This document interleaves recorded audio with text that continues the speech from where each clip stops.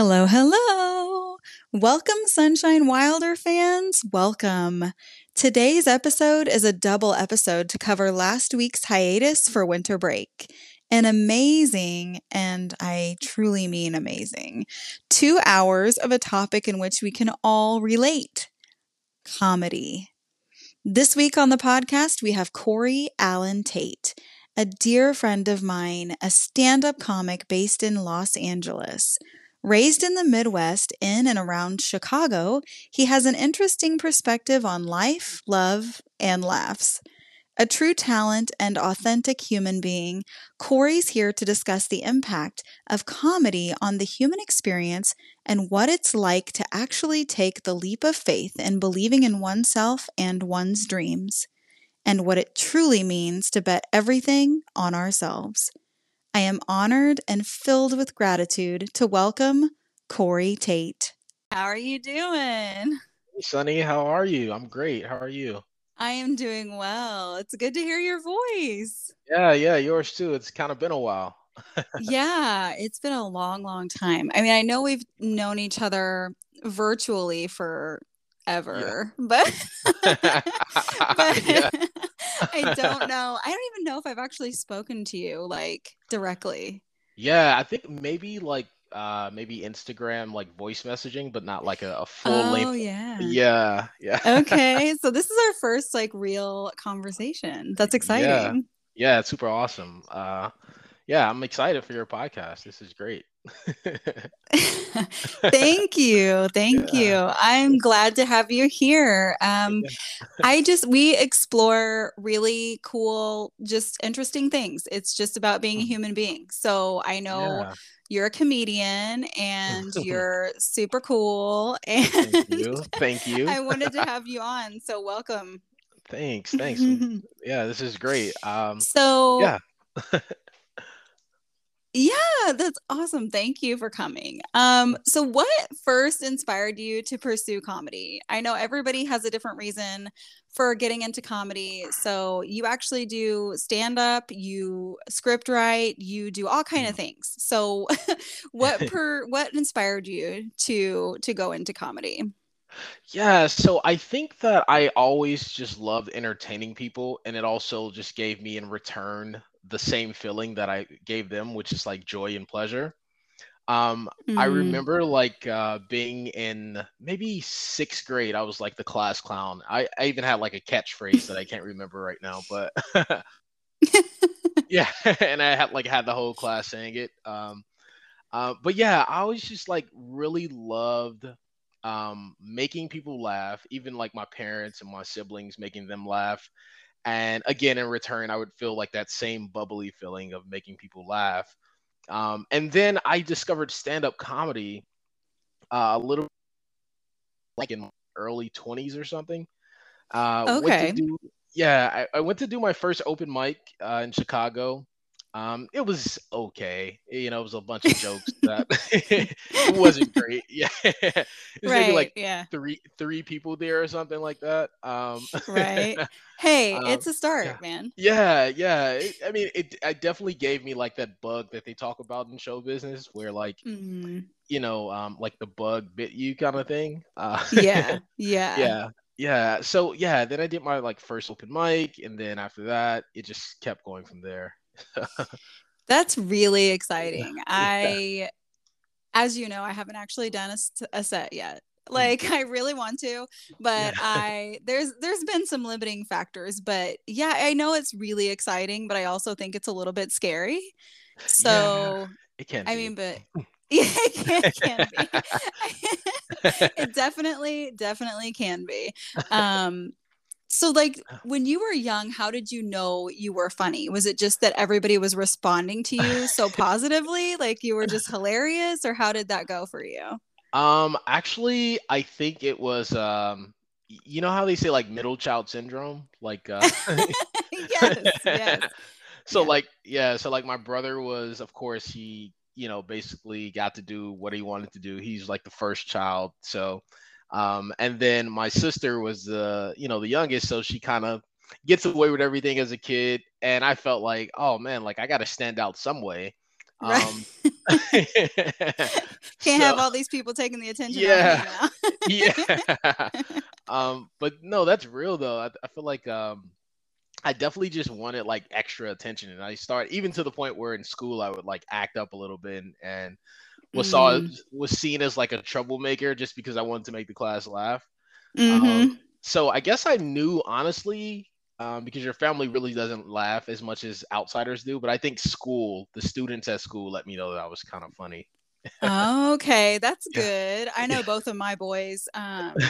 They're 7 and 10, and they're Oh yeah. both are super into making people laugh, super into comedy, super into being the funny guy. And I'm just Yeah. like, how did I get two of you? How did how did, how did I get two of you that need the same thing that I need? Like this is a Yeah. lot. Like we have a whole family that's a lot. so That's so hilarious. well, I mean, I'm glad though that you found like your niche among your peers. Like Thank you. that's really cool. And you actually ended up carrying that with you throughout your life into Yeah. adulthood. So that's amazing. Yeah. Amazing. Thank you. Yeah. So how does your inner child, like little Corey inside, feel about your choices to pursue comedy and writing? Like now that you're a 30 something year old man, like how does your inner child feel about that? Actually, I think he'd be pretty excited. Especially, Mm, younger Corey grew up like watching all different kinds of like TV shows and movies, but never knew that on the other side of that, that there were like jobs out there to like, write, direct, produce. I was just like a fan. So, mhm. um, I think younger Corey would be very excited to know that older Corey is pursuing the thing that he loved so much as a kid.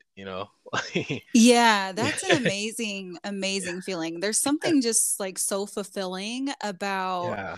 having a dream as a kid and then walking through that dream into adulthood, because I think we see so many of our friends Mhm. and family members who had to give up those ambitions, or like Yeah. something kind of sidetracked it for them. And Mm. when you have something special you can hold on to, and you're Yeah. 20 years later you're still doing it and you're on stage and you're like, yeah, this is it for me, like this is where I belong. It's a Yeah. really fulfilling feeling. Yeah, yeah, no, that's definitely true. It's just like, I think that a lot of people might think that the thing that they want to do is kind of hard, which of course there are levels of where it's going to be difficult, but Hmm. you just have to keep going. And, I don't think anyone who's ever made it in the field that they made it in, um, they ever gave up.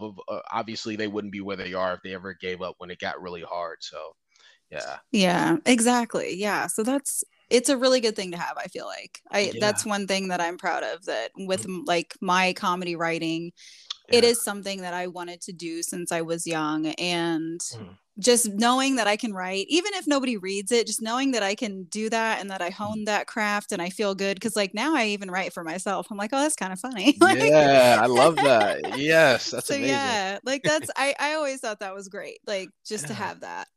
So what did your family and friends have to say when you told them you decided to like actually pursue a stand-up career? Oh man. Oh man. Yeah, I think actually a great example is when I left Chicago and moved to LA. Mm, Um, I was working this job for about like 6 years, and at that mm, point you're kind of locked in. It's just like, all right, this is what I'm gonna do. This is like, mm-hmm, not necessarily forever, but it's gonna be long term.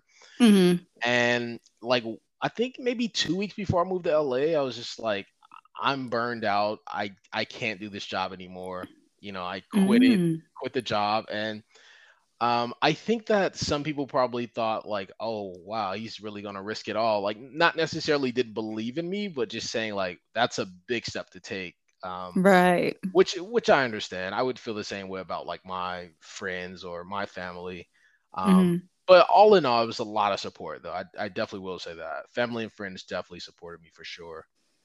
That's great to hear. And I feel Yeah. like I feel like sometimes we're too quick to like judge about that kind of thing. Yeah. And I don't know, I guess it's like a societal issue, Mm. but I'm super big into like supporting friends who want to pursue dreams. It's like you Yeah. only live once, you know? Right. Why not be happy when you're doing it? I mean, if you're working a job where Mm. you're burned out and you're just like, I can't do this anymore, why not? I mean, Yeah. go for it. Yeah, no, that's real. And that's why I always try to support people who tell me that they want to do things because like I know what it's like to be in a position and wanting to do something and no one's really supporting you. Again, my Hmm. family and friends were, but like outsiders were when I left that job, for instance, I'm pretty sure there were people like, "Oh yeah, go for it," but in their hairs, they were like, "What the heck is he doing?" Like, Right. yeah. So yeah, I always just want to support others' dreams because I know what it's like to be in that position. Yeah, I mean, I think sometimes we think it's a big ask of the universe, like to Yeah. go ahead and support us with that and just be Mm. like, I know this sounds crazy, but I really want to Yeah. do this. And sometimes we're kind of thinking inside, like, there's no way, like, there's Yeah. no fucking way it's going to be Yeah. me. Like, Oh wow, we can curse on uh, this podcast. I'm excited oh, now. yes, babe. Yeah, exactly. I mean, you're a comedian. Yeah. I knew when we got together it was going to be like that. So, Okay. All yeah, right. you can say you can say whatever. If I have to put the explicit little thing, I will. It's not a big deal. Um but yeah, I feel like sometimes we just get so wrapped up and we're like, oh, it's not, I mean, I Yeah. want this, but I Mhm. get it if it's not going to be me. Like, this is a big ask to go and do Yeah. this, move halfway across the country and Yeah. pursue something I want to pursue with, very little planning or, everything like that. So Yeah. it can be daunting, but good. It's definitely tough. I mean, I probably took like all of my savings to come here and like didn't have like solid place to stay. I was doing like Airbnb and like Mm, yeah, it was definitely a risky jump for sure. Luckily it like worked out. mhm. But and I think that was only because I had so much determination and like ambition for it to work out. But you know, Yeah, it, and I think weren't you I don't remember. Were you in your like mid early 20s, mid 20s? I was actually 29. I moved out here Oh. July 2018, like 2 months from turning 30. So like it was, Oh, yeah, wow.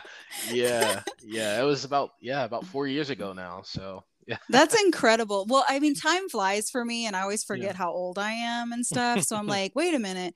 Yeah, that is especially cool because I know what it's like to turn 30, man. Like I yeah, get it. Like I get it. So, yeah, yeah, yeah, yeah. that's incredible.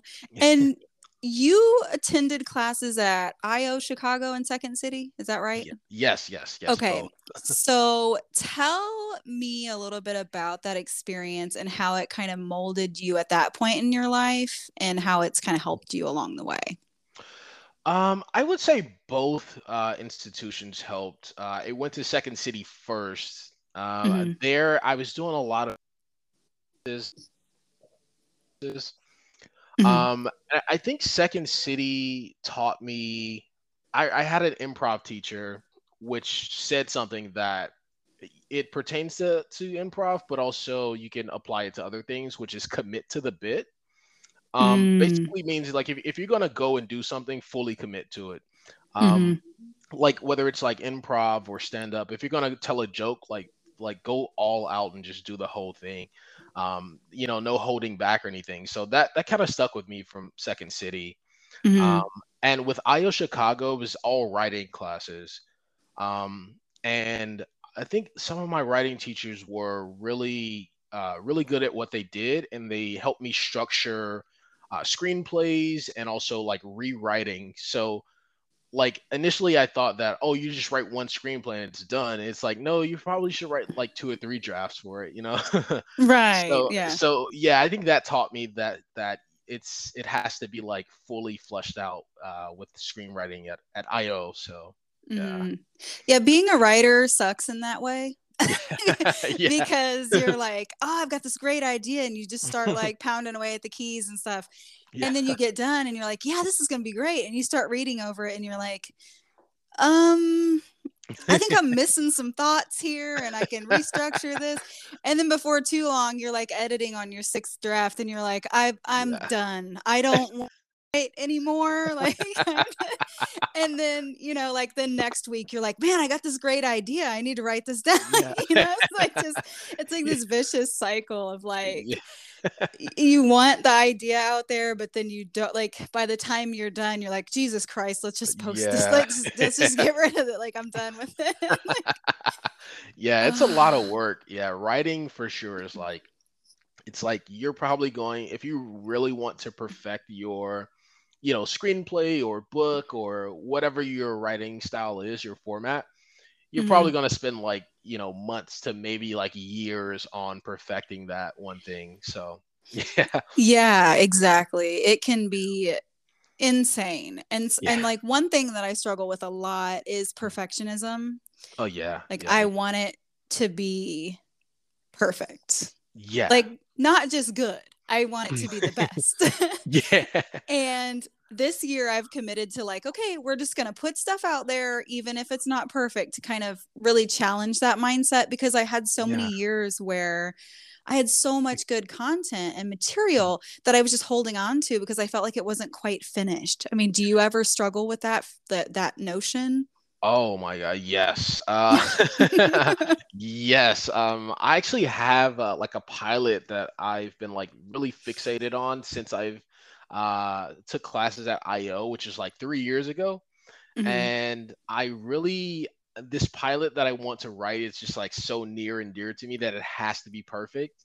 Mm, So I definitely struggle with perfectionism and just like wanting everything to be like solid and not mm. wanting anyone to read it and not trying to like yeah. No, that's me. That's me. Yeah. That's me. Yeah. It's like I'm not gonna send this unless I know it's a masterpiece. Right, right, exactly. Yeah, I'm so adverse to having people read it too. Like, I know that you and I talked like a couple years ago about like, yeah, we're gonna write together, we're gonna hold each Yeah. other accountable, neither one of us sent like anything, I don't Yeah. think. Like, and I Yeah. was like, we were both like, we're working on something, it's really great. And I know both of us were like doing something Yeah. really great. And then we're both just like, I just don't think it's ready. I don't think it's ready. And that was probably like 3 or 4 years ago. Like, Yeah, yeah, yeah. I mean, No, that's, but yeah, that's that. Yeah, I think we just both want our things to be perfect and very solid, and mhm. that's all. Well, and see, like, that's how I don't understand how you actually get on stage because I get to the point where I'm like, not knowing if what I'm writing for stand up is that funny. Not sure. Ah. And then I'm like, well, should I perform in front of my friends? And then I think about that and I want to vomit. And I'm like, no, I don't, don't want to do that. So go to an open mic and do it in front of strangers. And then like, what happens if like nothing happens? Like, it's like, oh my God, then what? It's like, well, they are a bunch of strangers. I can just walk off, be like, all right, later, peace, y'all. Have a good night. Like, That's so true. That's like, is that how you have kind of like come to view things as a stand up, or how does that look for you? yeah. You know what? I used to get really, really like a nervous, like to the point of anxiety when I used to do stand up, like Hmm. especially like in Chicago, because I didn't really know that many people in the scene, even though I was like in Chicago, but I still felt like I didn't, fit in that well. So I would get like anxiety because like I felt like they were strangers to me. Hmm. Um, I think in LA, I kind of get that sense, but it's also just because like I know I risk so much coming here, so like I want it to be perfect. But what I found in stand up, it's kind of like writing, yes, like you want it to be perfect, but also if with stand up, if you wait too long, then it kind of like loses its like that shiny gold feeling, or Yes. that new feeling. Hmm. So at some point, like you just have to go up and try it. I think just like if Hmm. it doesn't work, great. I'm sorry if it if it doesn't work. If it doesn't work, then you rewrite it. If it works, perfectly fine. But At some point you just have to go up and try it, and and Right. then rework it later. Yeah. So Like if it doesn't work, it's like the Buddhist perspective. If it doesn't work, fuck it. It's all right. It's a namaste. Things are still okay. I'm gonna roll on and do what I do. Um, you know. No, but I like that. Like that, you have the courage to at least get up there, and then you mm, know where to go yeah. from that point, regardless of the reception being great or not great. Yeah, and I think that really, honestly, I think stand up, and maybe this applies to writing as well, but I think it just comes down to what's funny to you. If as long as you have a good time up there and you make Mm-hmm. yourself laugh, that's kind of all that matters. Like if they laugh, great, but Mm-hmm. if you are laughing, like, that's what really matters. Like I'm really happy I wrote that joke. That makes me laugh. Mm-hmm. Yeah. So that's really the key to it for you, is getting Yeah. up there and having a good time. Yeah, yeah. If it's funny, like if I'm like walking around the house and I'm like saying something funny to myself and I keep laughing at it, I'm probably gonna go do that on stage. And I'm always questioning myself, like, is this egotistical or is this just funny? Like, I can't, like, is this just me, like, patting myself on the back, or is this actually legitimately laugh worthy? I mean, yeah, most of the time it is. Yeah, most of the time it's definitely laugh worthy. Where like Mhm. if you say something and you like make yourself laugh, it's gold. It's just I'm going to keep that in mind, and I'm going to tell my husband that every time he doesn't laugh. I'm tired of this motherfucker not laughing at me. that is yeah, yeah, that's hilarious. That's Yes, yes. I know, like, you're not married, so you're not quite there yet. But yeah, it's been, oh my God, it's been forever. We've been married, I think 11 years coming up in May. So we've been together for almost 13. Wow. Yes. You Yeah. probably have so much material and you don't even know it. Like you could probably Oh draw yeah. from that so much. Like Oh yeah, I do. I do. I have a lot of material, and a lot of it's weird shit. Like it's it's weird.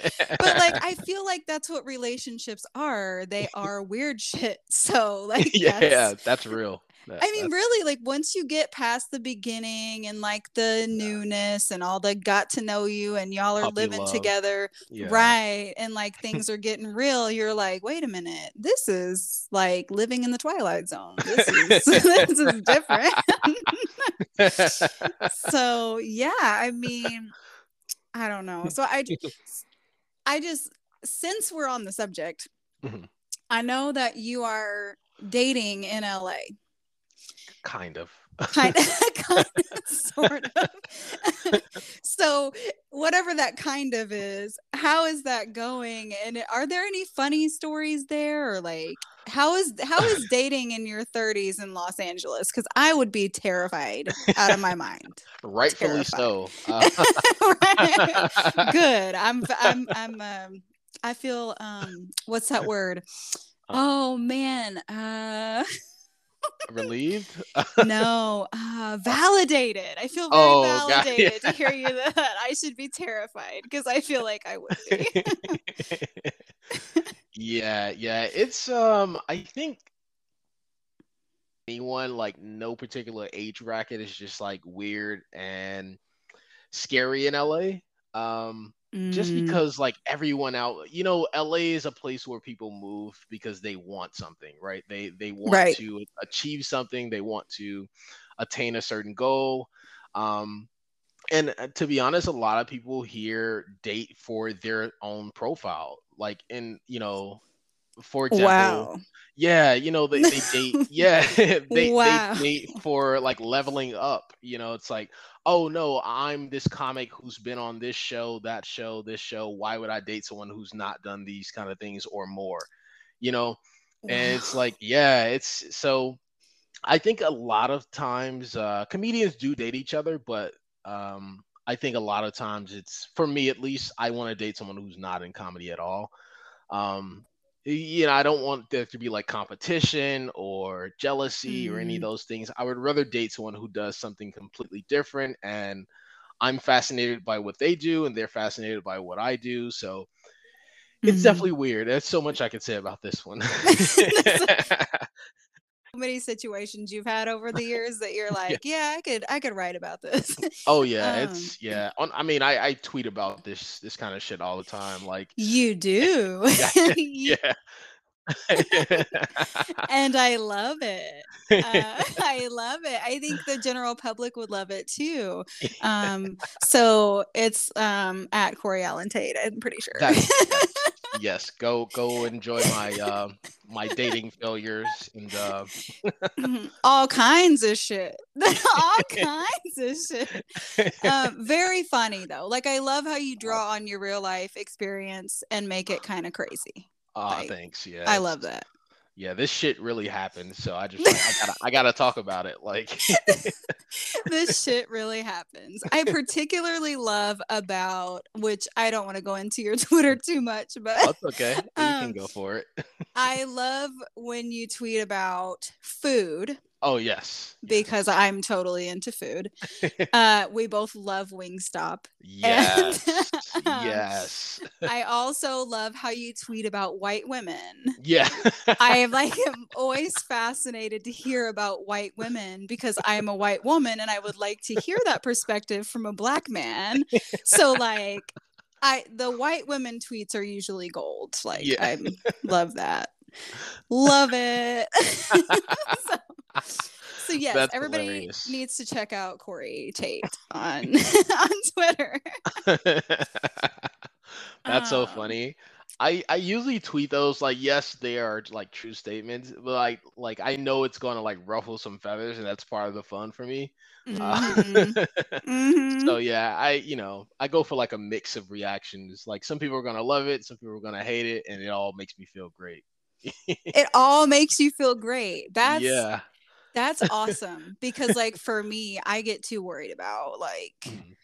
I get too worried about it. I either am just like, what does this person mean by this? Or like I just feel like maybe I'm too old to get it. Like because I'm not that old. Like You're I'm not that not. old. No, Yeah, and you're not. I get it. I'm not that old. You and I are relatively the same age. Yeah, yeah. And but I have been removed from society is the difference. Oh. So like you're out here dating and hanging out with the cool people, wearing your cute little outfits that you do because you always look good.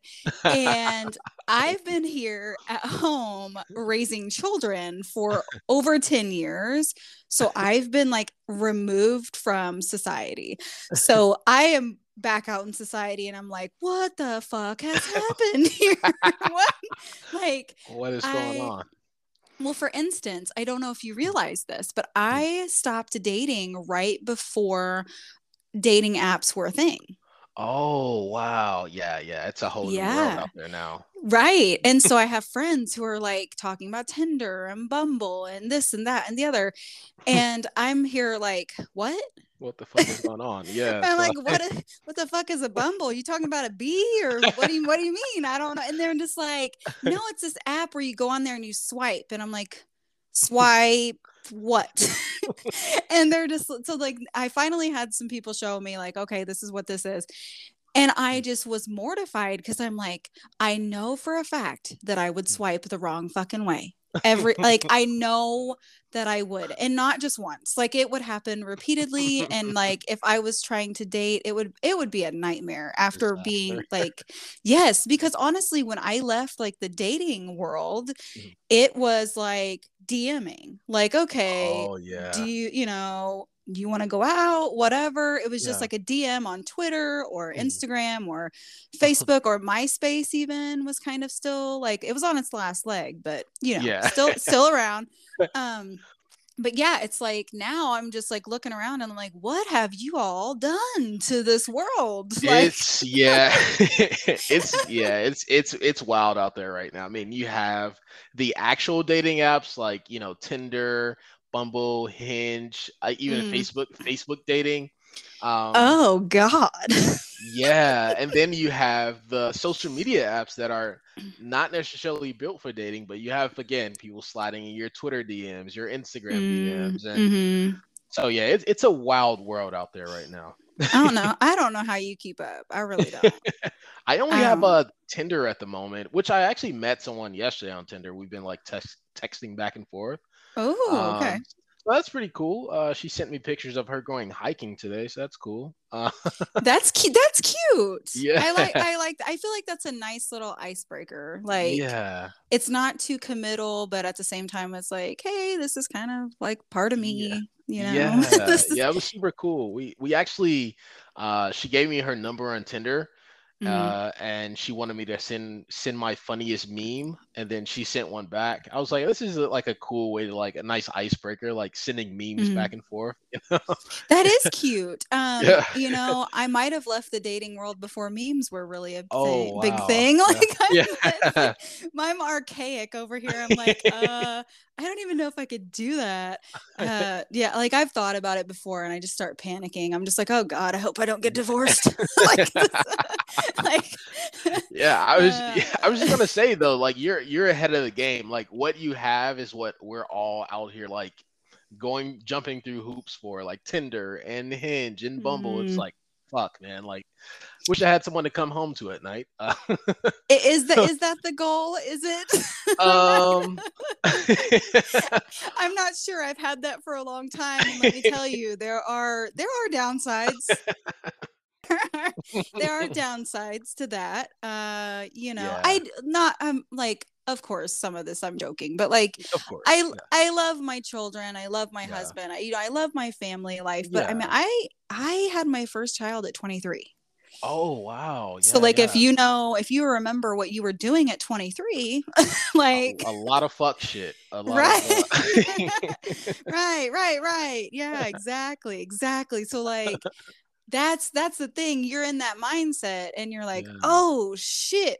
yeah, I have to like I have to like keep yeah. this kid alive. Like It's like what got is this?" responsibilities now. Yeah, it's like Right. Mhm. yeah, I don't have any kids yet. I've been thinking about it though. I'm like, man, like I don't want to be like a super old dad either though. Like I'm 33, I'll be Mm. 34 this year, and I'm like, man, I don't want to be Mhm. like a super old dad, but also like I kind of like not having kids at this moment, but maybe later. I'm just, I'm kind of Right. torn in between, so You know, I think for men it's a little different. I feel Mm, like you still have as much time as you want to have, even though that might not be your personal time frame. Like yeah. you still have like a pretty long ways. I feel like women, it's a lot harder for us as far as that's concerned, just because Yeah. physically pushing out a baby is like Yeah. hard. I mean, yeah, yeah. Like doing that at Like, like 45, 50, it's like, man, like that's, yeah, like a guy can have a kid at 50 easily, right. Like but think about your yeah. like think about your knees Oh my right God. now. Then add about 50 pounds, 40 pounds to that, and then you got to do the balancing act where you've got this, boulder belly and you're like, please don't fall over. Please don't fall over. Please don't pee on myself. I don't like, so yeah. And then at the end of all this, you got to like get this baby out. So, Mm, women, it's a lot more physical process for women. I mean, for yeah. men, it's that, 60 seconds or whatever. Yeah. That's, you know it's that's the extent of the physical work for that portion. um right, yeah, exactly, yeah. But I mean, so yeah, for women, I feel like if you think about your body parts at this moment, you would be like, yeah, that would be difficult, I feel like. Yeah. Oh my God. Yeah, and and in your 30s you have bad knees, so and then like your 40s and 50, I'm sure they get worse. And back pains, like, Hmm. just like Hmm. Exactly. It's like strapping a 40-pound dog to the front of you and just like trying to live that way.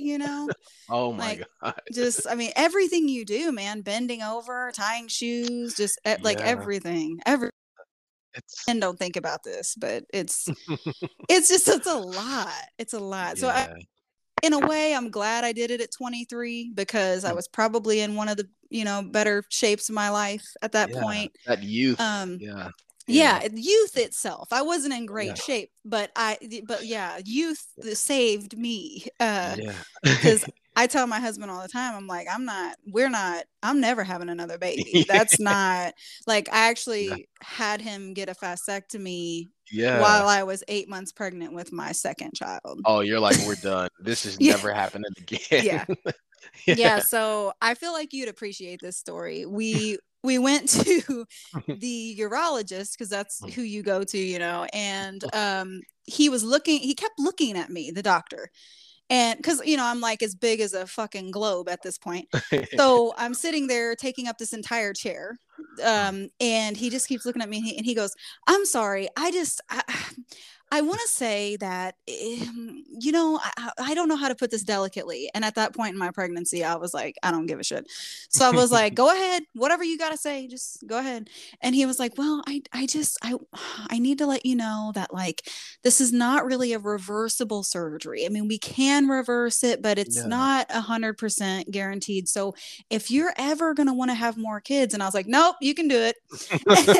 And then he still looks nervous and he just keeps looking at my stomach and he goes, well, I mean, God forbid anything like happen. And he like gestures Whoa. towards my stomach. He was like, would you want to have another child or like, and I was like, I just dead Wow. ass looked at him and I was like, if something happens to this baby, I damn sure I'm not doing this again.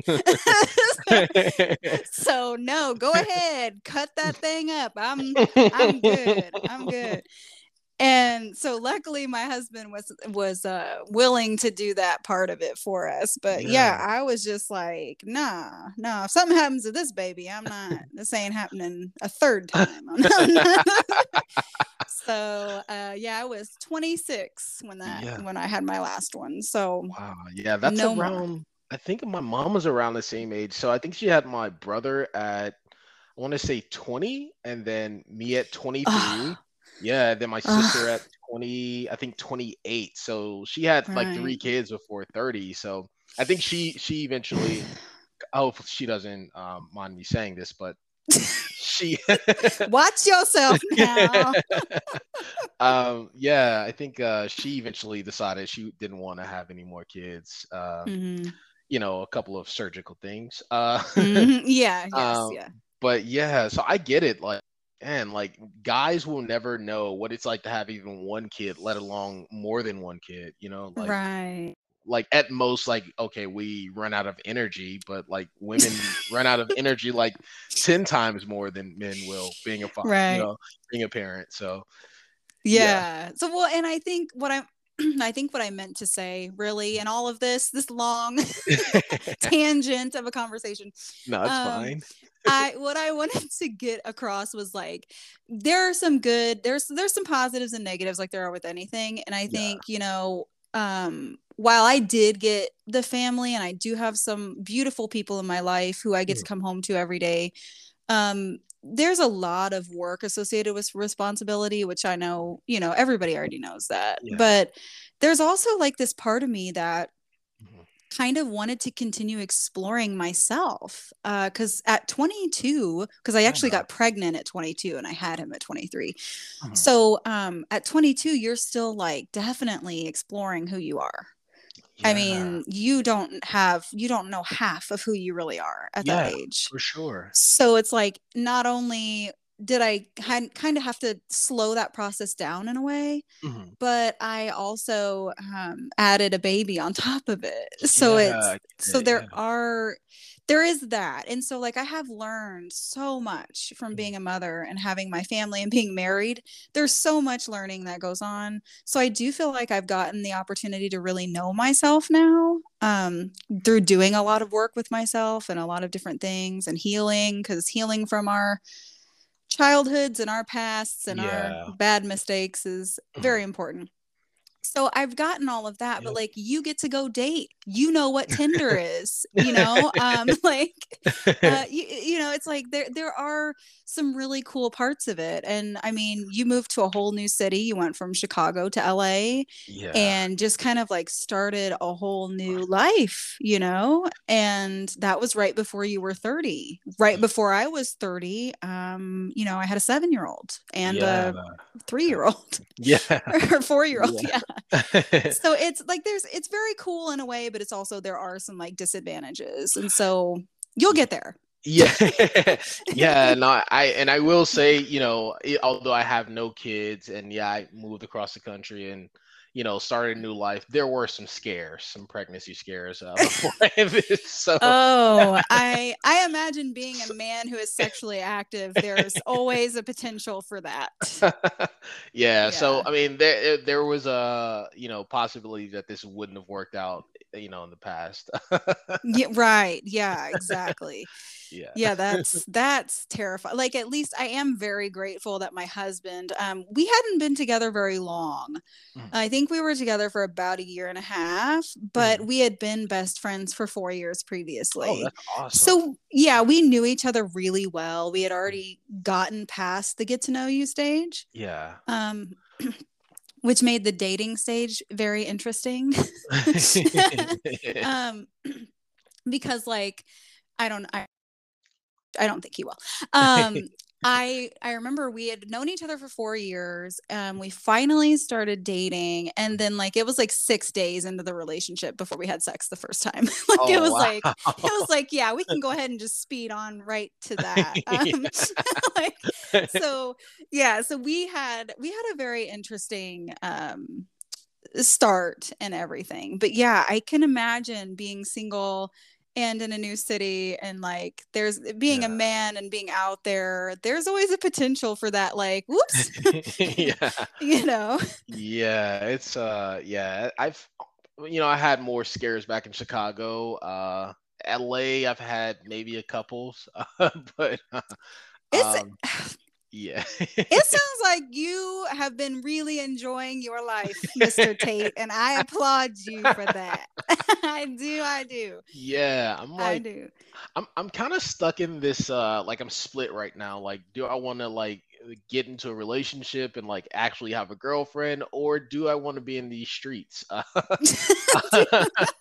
like I'm like both right now. I'm like, not sure which one I want. And that's kind of evident on Twitter sometimes. Yeah. Cause you'll say something and then it'll like a couple days later be totally contradictory. And I'm like, man, he's still exploring. He don't he don't know. Yeah, like I'll post like, oh yeah, just went on the best date of my life, and then next day I'm Right. like, I'm going on another date today, with someone else. Right. Yeah, I know. And then you're like a jackpot. And then sometimes you're like, damn, I struck out after 3 days. I don't understand what's going on here. So I That's love that hilarious. though. I love that. I love that. I love that you're taking risks and you're being courageous with your life. That's amazing, Corey. Thanks, honey. Amazing. Thank you. Amazing. I'm trying. It's Oh no, I don't even think you're trying. I mean, I think you're doing. I mean, that's oh, very, very evident in the way you're living your life. So thank you. yeah, you're welcome. I applaud you. That's courageous living right there. You know, Yeah. that's you're that life.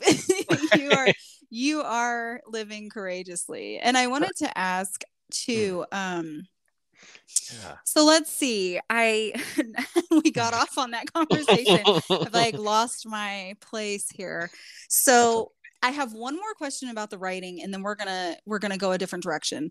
But I Okay. did want to ask you real quick about the comedy writing and how what have you done in your writing to hone your craft other than the IO Chicago and the second city, and like what does your writing process look like when you're writing either stand up or scripts or whatever it is that you like to write? I think actually, so I have like a little, I guess like a process of things that I need when I write. So it has to be like coffee and music, depending on what I'm feeling that day, and a fresh idea or something that I'm already working on, but I have some new ideas that I want to implement. Um, Mm. Yeah, I also like I sometimes like read other writers' screenplays. Like if there's like a show that's on that I really love, like I'll go over the Mhm. screenplay just to see how they, formatted it and when they Mhm. like started to like introduce new characters within the episode or things of that nature. Um Mhm. and also, I'm not at IO, I'm not at Second City right now, but there's a lot of great resources like YouTube, for example. Mhm. There is a channel, I forgot the name of the channel. I think it's the Hollywood Reporter. They do like these roundtables of like writers or actors or whatever your platform is. Mhm. Like for instance, they'll like have like a 2020 writers roundtable, and they all go around like saying all dropping all of these like different gems about like writing and things like that. So it's a bunch of different things that I currently do just to make sure that I'm like on the right path and doing my best at least. Yeah. Yeah, I really like that. I also, I'm glad you mentioned the writers roundtable because Mhm. that's something I actually didn't know about. And I Oh think yeah.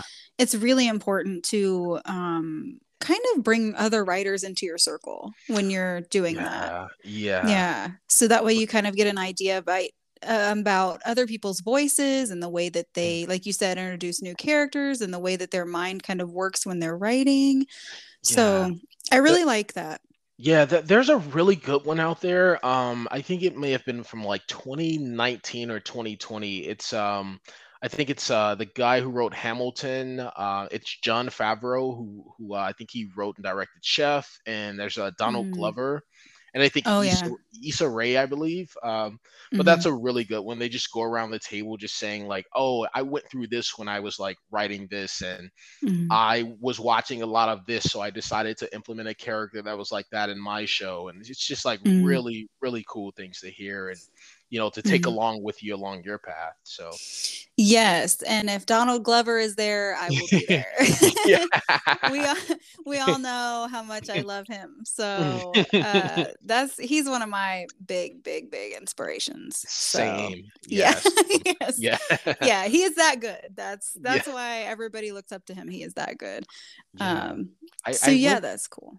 Yeah, I went through like this phase where I was just like, and I'm still like very infatuated with Donald Glover, but like I went Mhm. through this phase where I was just like super infatuated with Donald Glover's like music and writing and acting and like Mhm. he's again, just to your point, he's just like incredible. So Yes, he is. I mean, I every time I think he can't possibly add more to something, he does. Like, yeah. and I'm like, who gave this motherfucker all this talent? Like, this is not fair. He can do anything. Like, Yeah. how? Like, Yeah. whatever you're doing, let me in on the secret. I need to know. He's so good. And I love him as Childish Gambino. I love him as an actor. I love him. I mean, everything he does is just amazing. He's a great writer. I Yeah. mean, it is excellent. There's just nothing that man can't do. Yeah. And so, I I agree. yeah, I worship him. And I know you're a big Kid Cudi fan too. Yeah. So Oh my we'll God. drop that. We'll Yeah. drop that in there. Yeah. Huge Kid Cudi fan. Yes, and um, yeah. I've actually watched him in interviews, Mhm. quite a lot, and I really like Kid Cudi too. But I've watched him like on Red Table Talk with Jada Pinkett Smith Yes. and some other places, and he just seems so down to earth. He's just really human, Yeah. and I really love that about him because he's not superhuman. He doesn't like portray somebody who is superhuman. He really seems to be a down to earth kind of guy. Just a genuine person who like really Yes. cares about people, and he has a documentary on Amazon Prime. It's just like you like what you're saying is like you'll Mm, see that like times 10. Like it's incredible. So mm. yeah, and you kind of just get to see like where he comes from and like why he wanted to do music, and his main goal is just to help people. So that's just like so awesome to me. you know Yeah, and I actually have that same aspiration too. Like yeah. that's part of why I do comedy, and I'm sure that's part of why you're drawn to comedy as well. Yeah, It's yeah, just like the human component of it, you know. yeah. You're Yeah. just want to like, again, like I love just making people laugh and just making people feel something. And it's just like that in return, I get that same feeling back. So Yeah, it's just like a joy creator. It just goes yeah, around creating joy for everybody who's around. yeah, It's yeah, amazing. yeah. So I wanted to dive a little deeper. Mhm. I have some really good questions, so I want to make sure that we have enough time. I Uh, usually go about an hour, but I don't know mhm. what your time schedule is. Could you go a little longer than that, Oh, of or course. Yeah, I'll talk okay? to you all day. Okay. Well, that's good to hear because I have some really good stuff and I wanted to get a little deeper. So we've talked yeah. about like, kind of a little bit about your career and how you got here and all of this, but I want to talk about it from a more human perspective. Mhm, So, how has being a Black man mhm. shaped you on this path to pursuing this ambition? Yeah, yeah. I think things have gotten a little bit better as far as like opportunities go, and we were just talking about Atlanta. Like, there's more Hmm. shows that are from Black creators and Black writers and producers and Hmm. directors. Hmm. So I think that that's great. Of course, you still get a little bit of pushback in like doing stand up or wanting to be a writer. Um, Hmm. like you kind of get a little bit of pushback, but also there are more opportunities out there now, and I think people are becoming more aware that there's Black voices out there, there's Black Hmm. stories, things like that. So it's there's like it's a bittersweet, so Hmm. yeah, yeah, but I I just yeah, I enjoy it. I enjoy being a Mhm. Black creator for sure.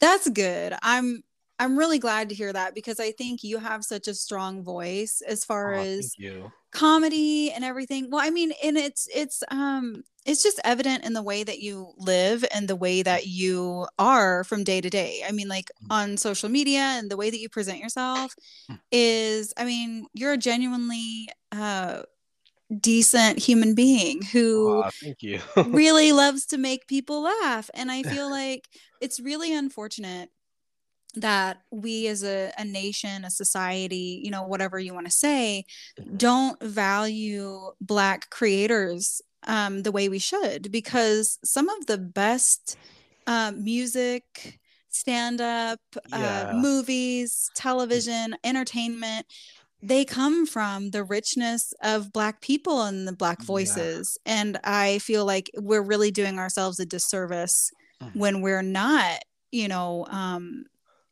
giving people equal opportunities. Yeah, yeah, and along those same lines, like even though like of course like there's gonna be pushback as like a Black creator, but like I think even like as a Black artist, we also have to pay attention to other people of color, like Mm, Asian creators and Latina creators and just all these other different voices that are out there, mm, just to make sure that they don't go through the same thing that Black creators have gone through and things like that. So um yeah, we definitely want to get our voices out there, but also we have mm. to also make sure that we are helping other writers of color as well. So Right. That is a really big part of it. And I do want to say that representation matters. yeah, yeah. And that's been evident for years and years. I mean, since forever. Like, I mean, I know we're only pretending now to notice it, but that's bullshit. Like, I mean, but like you know what I'm saying? Like, I know white people know this. Like, it's just representation matters. I mean, you look at what Richard Pryor, Yeah. did for comedy. Look at what, like, I hate to say this, but like Bill Cosby did for television. Like, I mean, regardless of his other Other issues, bullshit, yeah. right, right, right. Back in the day, when people weren't privy to that, Yeah. he, that was a big deal historically. And it's like we've seen this time and time and time and time again. So it's like I hate it when people are like, "Oh yeah, like we're just now figuring this out." It's like, "No, you didn't. No, you aren't." Like Yeah. we've been seeing this for forever. Like, so I mean, representation matters, and I have small children and I want them to know that the world is just bigger than white men. Yeah, yeah. And they are going to be white men, Mhm. And I want them to understand that their role as white men is to not only lift everybody up and provide equal opportunities, but actually just shut up.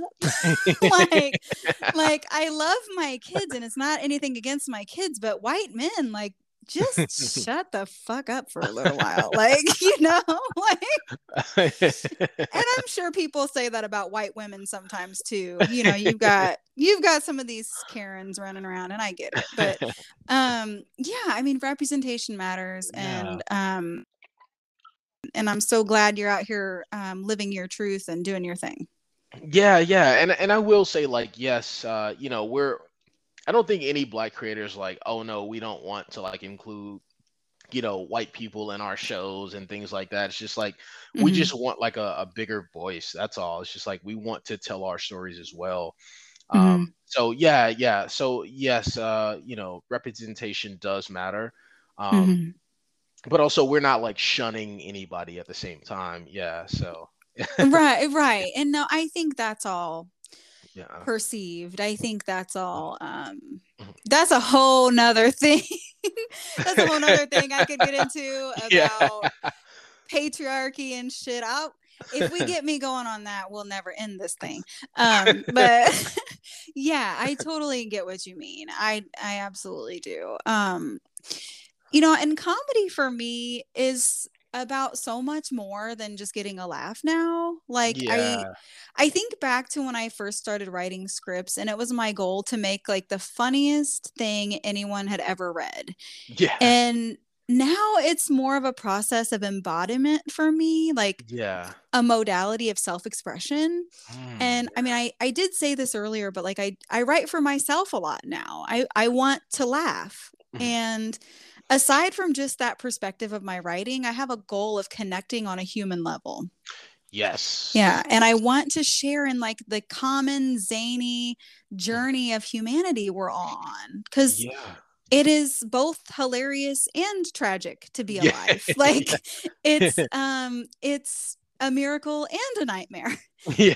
And I want to be able to bring about tackling that dichotomy and duality and integrating that into an experience of acceptance. Yeah. This is who humanity is. Right. We are both good and bad. We are just what is. Mhm. And what is inherently fucking funny sometimes. Like it just is. So like how is comedy for you when you're writing and performing? What is it that drives you, motivates you, keeps you going on stage and in your career? Like, why do you love it? I think it's actually exactly what you just said. It's just like the human experience. Mm, Um, like I'm working on this joke right now, this stand-up joke. I was in the store and this dude like approached me. I had on my mask and mm, this dude approached me. He was wearing a do-rag and he was like telling me all this stuff about like COVID and like COVID is over and COVID was a hoax and all this shit. mm, mm. And Yes. and I was like, "Oh, I have to talk about this. This really happened to me." And I was like, "Oh, I didn't know the CDC hires niggas with do rags." So, so, so, so You're gonna have to do that, yeah. okay. It was just like so odd to me, like this dude in a fucking do rag in the store is like telling me about COVID and shit and how it's fake, and I was like, "Get the fuck out of here!" Like, Do rags and gas stations who are yeah. experts. And- Yeah, that's where I come to get my advice from, homie. That's oh my gosh. Yeah, so Yes. it's just like real life things that really happen to me that like I'm like I need like a platform to express this. Otherwise, I'm just like it's just in my head and it's not Right. doing anybody any justice. So yeah, Yes. Yes. Yeah. And like those random ass thoughts you get sometimes too, yeah, like that yeah, you're just like, man, I wonder if anybody else Mhm. does this, like Yeah. just random, but it's also funny, like random thoughts from nowhere. And you're just Yeah. like, oh man, I gotta see if somebody else feels like has thought this before. Like, what is up with this messed up computer in my brain? Yeah. Like, oh my God. That's so Like, true. Yeah, it's like you just want to relate to other people. You don't want to feel like a weirdo. Like you feel like a right. weirdo, but if someone else connects to you, you're like, oh, I'm not a weirdo. Other people do this. They're just not talking about it. Right. And that's what comedy does. It brings the element of humanity there to people to see, Yeah, like to exactly. connect to. Like, you're not scared to come up and say these things because I mean you might be a little bit, but that's the job of the comedian to like integrate that into the human consciousness, like Yeah. our global like connectedness. If I have to experience this weird shit in my mind, you do too. Like that's Yeah. that's that's what we're doing right now. So that, so yeah, it's Mm. comedy has recently become like really spiritual to me too. I don't know how you feel about it. I mean, I align with some jokes and others I don't anymore. And there's this like new wavelength, a new spiritual realm with each set that I write. And again, I've never actually done a stand-up set, but I've written several of them. They just sit on my computer. And I see this extreme evolution each time I write a new set. Does a sense of spirituality come? Do you feel more connected to the collective, like the all that is, when you're writing and you're up there telling jokes? Yeah, I do. I so with writing, it's like, oh, like something's giving me, like something's telling me I have to do this joke. Mm, Um like when I first started comedy, it was all like silly, whimsical stuff, and like I would just like write just like things that I thought were just funny and random. mm-hmm, Um but now it's like I like sometimes I just like sit and listen to like my mind, and I'm like I have to like talk about this specific thing, like a relationship that happened, for example. mm-hmm, I'm like, man, why have I never talked about that? Like, and maybe it mm-hmm. wasn't the right time to talk about that, and now it is, and that's why I'm just now remembering it, and now I can go write it and talk about it. Like maybe I needed to heal from that specific experience, before I could talk Yeah. about it. So, yeah, I think the universe definitely gives us things when it's time to give them to us. Like, Yes. yeah, Yeah. And I love that you mentioned healing first mhm, because yeah, I feel like if comedians aren't careful, they can kind of let that bitterness and that like yeah, really bad shit leak out mhm, into their comedy. And yeah, so it can be a bad thing. But I also feel like on the flip side, if you're doing it right, comedy can be so healing and it can bring about a whole new mhm, realm for mhm, you. So yeah. very cool. Yeah, I think it's just like, I believe in like things that are supposed to happen at the time. Like you might have not have gotten the idea to write this joke until it was time, and then when you perform it, like someone's in the audience who needed to hear it at that exact moment. Yes. You know what I mean? Yes. If I had have been telling this joke 3 years ago, I probably would have been over it by now. And then when I did perform it, the person who was meant to hear it, they weren't there at the time, or I wasn't doing that joke. So I just believe in like Mm. alignment and timing is very critical to like creativity. Yeah. That is what you just said is so important because I never thought of it.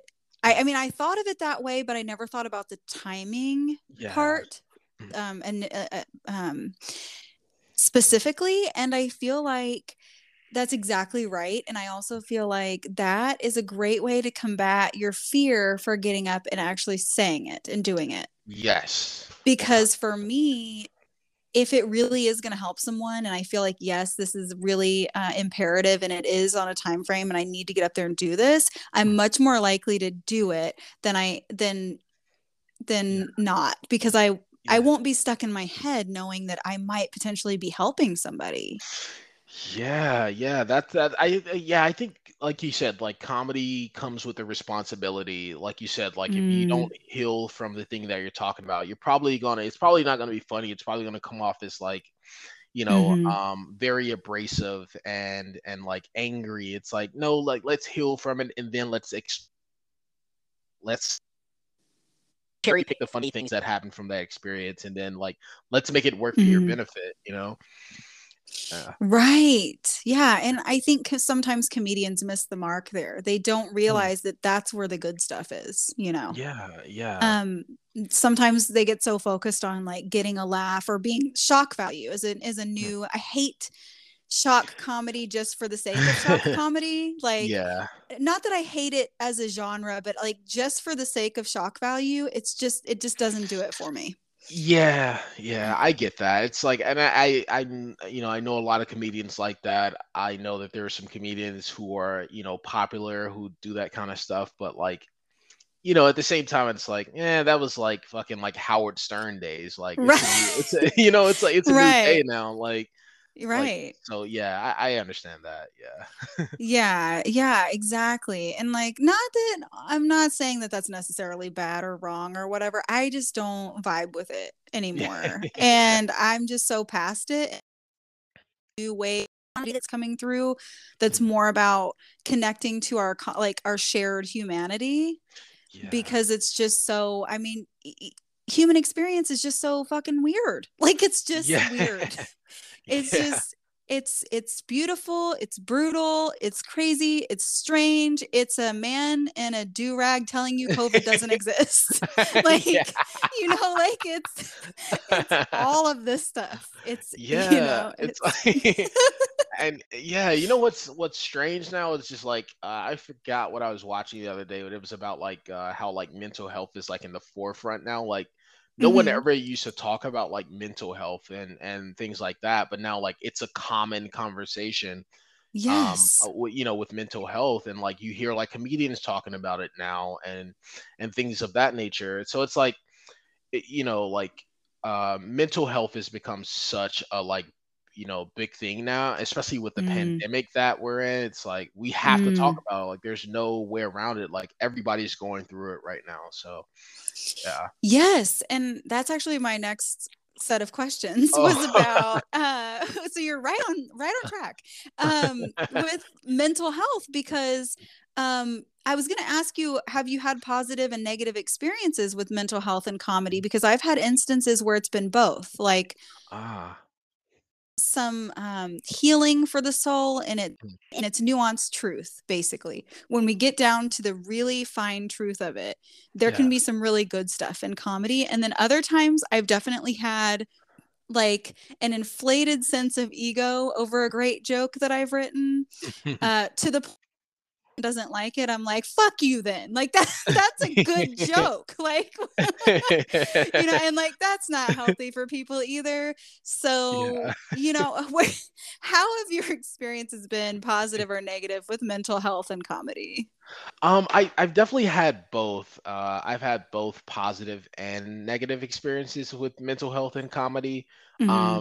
The positive is, of course, you do a set and you kill, and it's just like amazing, and like you feel incredible after. Dopamine, those Yeah, endorphins. yeah, yeah. That serotonin starts coming out, and like, Yeah, yeah.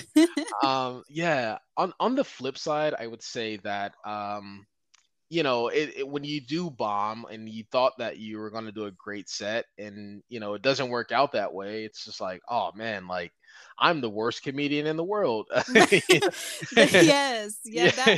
that was my next question because, Yeah. like, I have imposter syndrome, Uh, so for me, it can be actually, like, completely devastating yeah. and is a huge part of why I haven't got on stage yet. I Mm. mean, it really is, and, I mean, the other part of it is that I'm a woman, and it's a little more challenging for women, because I think sometimes society doesn't view us as the having the ability to be as funny as men, Wow. and there's sometimes like a gender bias there, unless all of your jokes are about vaginas. I feel like a lot I feel like a lot of female comedians get up there and as long as they talk about vaginas the whole time, it seems to go pretty well for the men, I guess.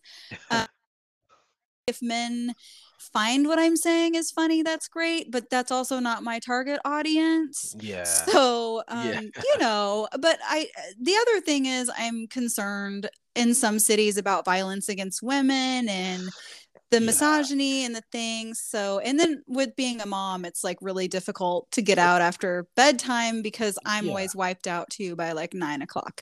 So, Mhm. comedy is a late night game. It is not, Yeah. I can't be going at like 8 p.m. and be like, all right, guys, I got to get back home to put my kids to sleep. We got to get this shit on the road. Like, so sorry, tangent. The imposter syndrome, how does that impact you when a joke bombs now? Are you still feeling, I mean, have you gotten a little more balanced about, when something flops? Yeah, you know what? I've learned it, and I've actually heard it from either uh other comedians as well, where like, bombing isn't necessarily up to the comedian. Like, yeah, you might get a comedian that has some really just shitty jokes and they're just not funny, but Mm-hmm. also it can be the circumstances and the environment as well. Like, if I'm telling a bunch of jokes that a black crowd would relate to like a primarily white crowd, they're probably not gonna Mm-hmm. laugh as hard, and vice versa. you know Right. so sometimes bombing is just situational. Like, you can get a crowd full of people who like just got off work, and you're talking about like, how you don't need to work, or you don't have a Mm-hmm. job and all. Like, I can't relate to this shit. Like, get off stage. Like, Right. you Right. know Right. Right. so Right. yeah, so I think bombing is just like situational, and it happens. I just think the more that you go up and the more that you perform, the less shitty it feels. Right. And I think too, I would assume that after you've done it for so long, you learn to not take it so personally. Is Yeah. that true? Yeah, yeah, I definitely agree. Like, I've done nights where I do like 3 sets like in one night, and like, the first what might go well, and then the second is like, oh, this is a shit crowd, and then the third one's like, oh, like, fuck, I killed that shit. So, you don't take it personal. Yeah, right. Okay, I see. Yeah. I would assume that's how it goes, but that I'm glad. I feel like that inspires me to get up there sometime and do it. So Yeah, yeah. I'm excited for that. I know that comedy is a notorious breeding ground for thinly veiled hate. It really is. It's no secret, and I mean, I at least I don't think it is. It's no secret that misogyny and racism, white supremacy, a lot of the troubling Yeah. behavior that we see in society really thrives behind the scenes in the entertainment industry. Mhm. Have you personally experienced any of these troublesome ideologies, or have you actually had to confront someone who is taking what they're considering to be a joke a bit too far? Or, what does it look like behind the scenes, in stand up right now? I mean, yeah, at the end of the day, people who do comedy or any other entertainment platform, they're still just people, so Mm-hmm. they're just human beings. So you're gonna encounter that for sure, because not, aside from dealing with comedians, you're just dealing with people who are flawed in Mm. their own ways. Yeah, I remember I was back in Chicago, and I think I was at an Mm. open mic, and I was just like sitting there and minding my business. This white dude like came and like sat next to me with it, like his laptop. I guess he was like writing his little shitty jokes. Uh, I love where this is going. he eventually he bombed, but um You had to let me know. Yeah, he bombed. yeah, he bombed. He was a shitty comic. But but yeah, so he was like sitting next to me, and like I guess he was writing something on his laptop, and I'm like on my phone or whatever, like going over my set. And I guess he had to step out for something, like step out of like I guess it was like some bar or something that we were doing the open mic. And I guess he like left his laptop there. He was like, "Hey man, don't steal my laptop." I was like, "Get the fuck out!" Like like shit like that. I was like, first of all, your laptop has shitty jokes on it, and but it's just things like that, like and again, it was like Chicago. Chicago's a very like segregated city, so Mm. I understand like people are going to be a little bit more prejudiced and like racist and shit like that. So, but yeah, things like that. Like you're dealing with human beings before you're dealing with comedians at the end of the day. That is true. I mean, I didn't think about it. I mean, I guess my only concern with comedians is like I know that they're much more to the point a lot of the time. Mhm. So that can sound and seem a little bit more belligerent Yeah. when you're dealing with it. But yeah, I would assume, I mean, all of this is everywhere. It's everywhere. Just Yeah. like you said, it's, it's everywhere. I feel like it's a little worse in the Midwest and the South. But Yeah. Yeah. it's everywhere. So well, I mean, that's good though. It sounds like you've really gotten to the point where you understand that this is just a problem of humanity right now, and Yeah. you're not taking it super personally.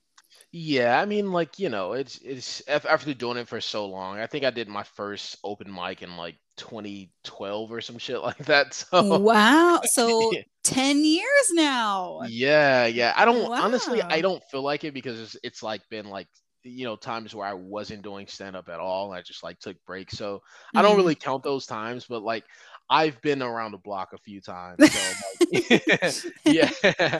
So Right. yeah, so like I'm like I've seen just about everything. I'm sure there's more to see, but Hmm. I've seen a lot. So I'm like I don't take that shit personally. Right. You just keep Yeah. on walking. You Yeah. you live in California now. Fuck it. Yeah. There's no reason to be mad about nothing. Yeah.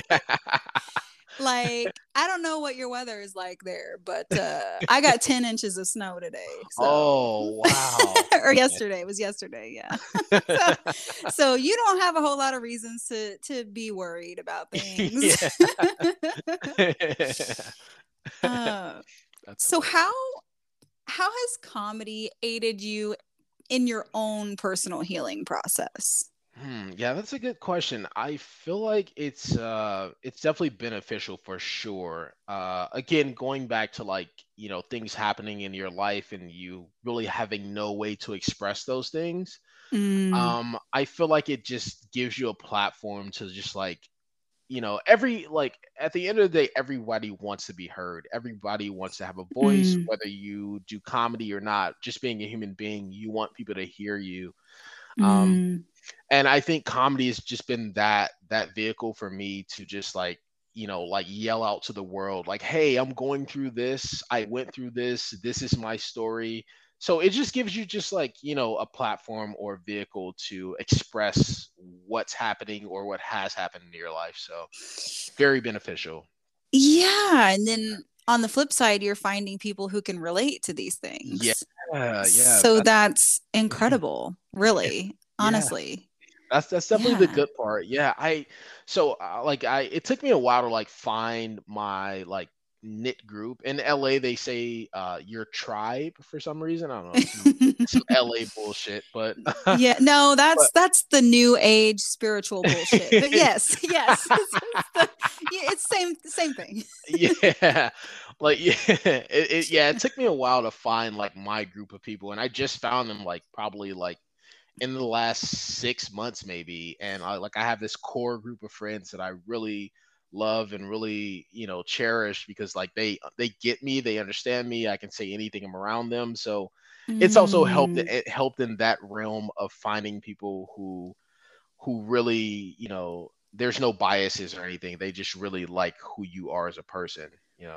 Yeah, and they understand your humanity, Yeah. and you all have found a sense of belonging Yeah. in a culture that's super superficial. Yeah. So that's really the gift, I feel like. Yeah, for Being sure. able to have that, because without our communities, life is tough. Yeah, very, very So much true. Yeah. yes, so that's wonderful. And I was going to say too that men don't have many opportunities to express any kind of emotion Mhm.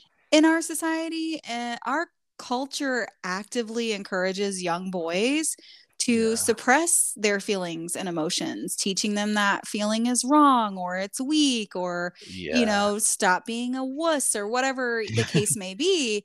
And they're basically saying that nothing is worse than vulnerability.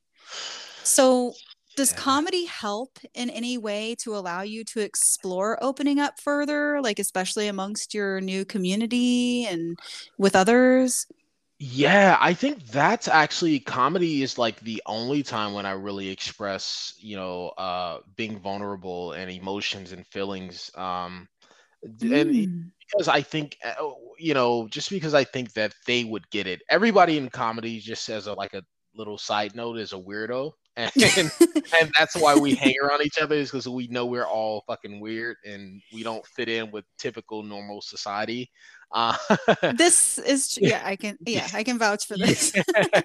yeah. But yeah, like you are brought up to as a guy, and more specifically a black guy, you're Mm, expected to not you're expected to be strong and not show emotions, and mm. I think that actually comes from, we can get into that, but it it comes from just like generations, like being let go from being like slaves, and like like having to be like the man of the house and all these different things. And Wow. but yeah, you're like, you're like programmed to like not show emotions and shit like that. So comedy allows me to do that. It allows me to like be vulnerable, and I can count plenty of times when me and my friends would just sit around in like the backyard after a comedy show and just like talk about dating and talk about mental health and talk about all these different Mm. things. So it allows me to share those things that I don't get to share outside of comedy. Yeah, you've Yeah. created like your own space, like with Yeah. other in community with other comedians who have Yeah. gone through a lot of these things that you have. And I mean, there is an element, like you were saying, of generational trauma, especially with Black men and, Mhm. slavery and all of that. And No. it's really difficult to find those safe spaces in this society to be able to express yourself, I'm sure. Yeah. And it's so important to have that community and to Mm. have comedy to be able to kind of be the icebreaker for all of it.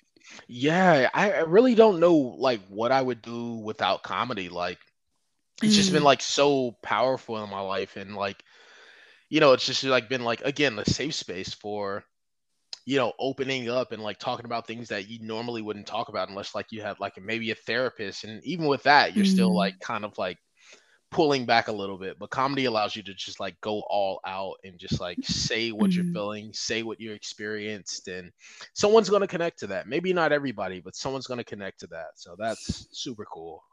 Exactly. And I think in therapy too, it can be helpful for one-on-one, but you're still lacking that community component of knowing like other Yes. people feel this way too. Yeah, yeah, It's definitely. not it's not just me. Like, because when I see a therapist or a doctor or whatever, I feel like I am talking to someone who is sitting on the other side who they're educated about what I'm going through, but they don't Mhm. know what I'm going through. They Mm, haven't experienced or walked in that with me. And yeah. I feel like when we have community and we know there are people that have walked that path with us and know those experiences, there's just so Mhm. much more impact and more opportunity for healing there. Yeah, yeah, definitely. It's just like like if I'm talking about oh, I'm like insecure when it comes to like dating girls who are like into polyamory, or it's just like all Mhm. kinds of shit. Like I Mhm. know that one of my comedian friends is gonna relate to it, or they're gonna like give me some insight I didn't have before. Like just Mhm. all these different. Yeah, you're right. The sensitive community is like incredibly vital to like your mental health, I think. Yeah, just being able to be and to be yourself and to be Yeah. accepted for being Mhm. yourself is such Yeah. a huge deal. Yes, I love it. It's Yes, yes, it really is. And why would I pay a therapist when I can get paid to make people laugh? That's yeah. like there's that part of it too. Like so Yeah. yeah. Yeah, On that's very true. Yes. on the wavelength of like being able to get up and say whatever in Mhm. comedy. Mhm. A lot of people want to know. I've been asked a lot and I have I have opinions, but I am not a stand-up, so I can't really say for sure, but a lot of people want to know if comedy has become too PC. because some prominent, mostly male comedians equate pushing the envelope comedically with like homophobia, racism, and Mm, overall hate and hate speech. And what yeah. is your take on all of that as a comedian? That Um, PC. yeah, I think at the end of the day, comedy is a platform where you should freely express, what you're feeling. But I think that actually goes back to what you're saying about like shock comedy. I think some Mm, people like doing that because they think it's edgy or this is going to be attention grabbing.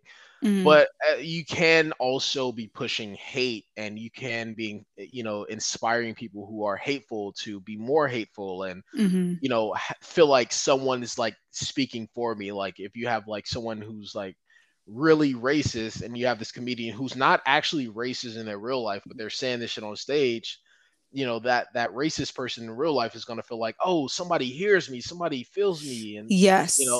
so like it can be very a very dangerous line to walk. um I think there are some comedians who play around with that, but you can tell that they're joking. Like, Mm, what's I forgot this lady's name, but she would like talk about like black people a lot, or like gay people, mm. but she would like do it like in a Lisa Lampanelli. Yeah, Yes. yeah, Okay. Yes. I know Y- exactly. Vagina yeah, comedy. Yeah. yeah, that's that's what I was talking about. Yes. yeah. Yeah. But like she does it like in a, such a like yeah, it comes off as like racism and shit, but also this is like your aunt from like fucking New Jersey or some shit. You're a Right. Italian aunt from New Jersey who just talks Right. shit when she drinks too much wine, like that kind of shit. Exactly. Right. Right. Like when she sobers up in the morning, she'll go back to normal. Yeah. Yeah. Yeah. No, I get that. I think there is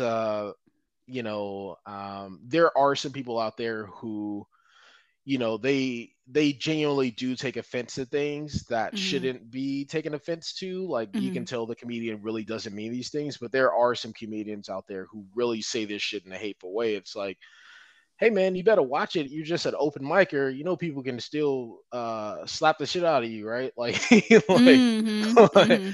but yeah, so I don't know. It's a tricky thing.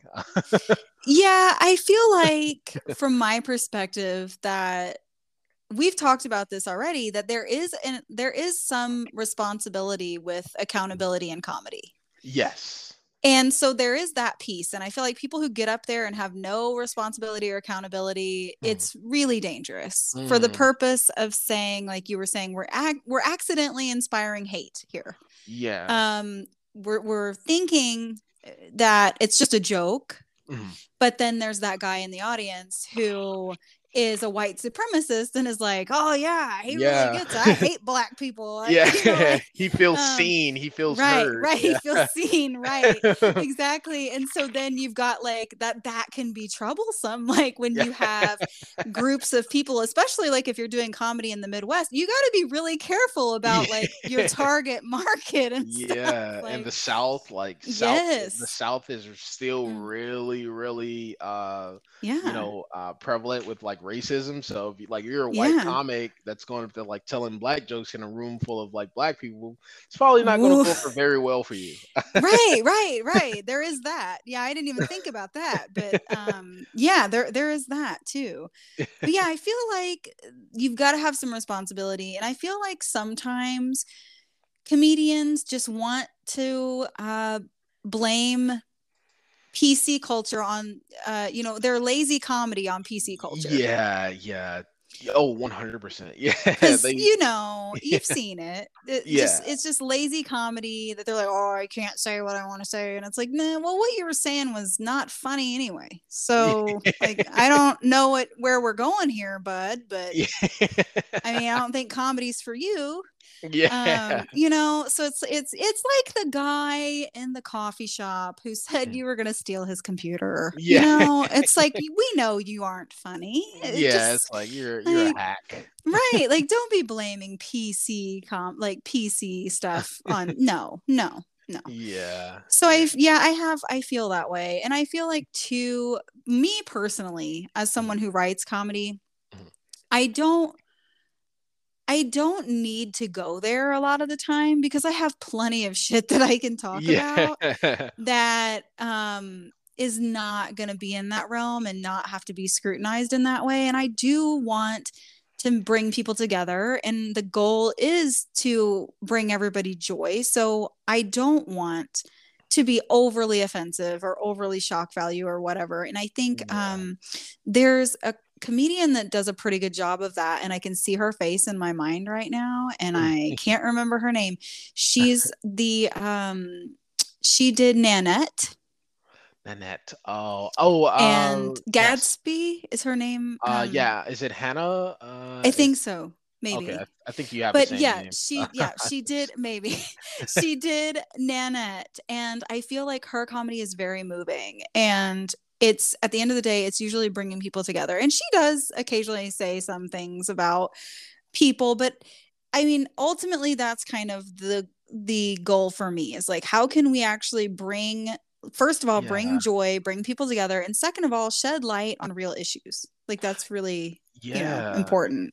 Yeah, and I think that's always been done in comedy. It's like shedding light on real issues, but Mm-hmm. I think more so now comedians are doing that. Like back, back in the days, like you would have like Richard Pryor that was like talking about his life where like Mm. he was like arguing with his wife and he shot their car and like Yeah. Yeah. like he was like freebasing and lit himself on fire by Yeah. mistake and Yes, yes. all these real things is like the funniest shit ever because like nobody's really saying I'm guessing back in Mhm. those days nobody was really saying it, but like Right. he's just like talking about real life and just like shedding light on things that actually happened to him. Yes, and I Yeah. love comedy that comes out of personal experience. Yeah.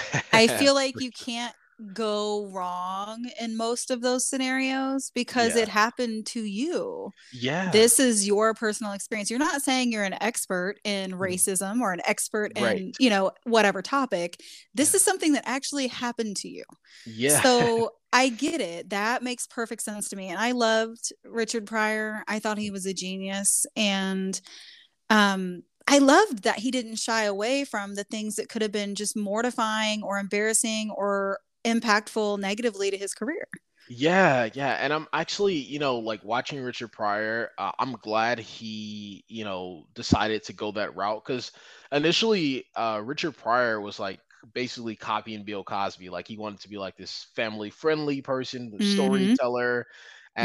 and he eventually found his voice and just started talking about like growing up in Peoria, Illinois, and like his Mm-hmm. grandmother was basically a pimp who ran a whorehouse, and all these different Mm-hmm. things, and like it's just like it's super interesting to hear like this unique perspective of like Mm-hmm. this only happened like in his life, so yeah. Right, exactly. And it in some ways it can be like a movie, and then with Yeah. Richard's charisma and his timing and Yeah. his I mean Yeah. with every he just made it what it I mean Richard made his comedy what it was by being Richard. Yes, yes, And I yes. love that about him. I love that so much. So Yeah. I mean a lot of his stuff would not be politically correct today.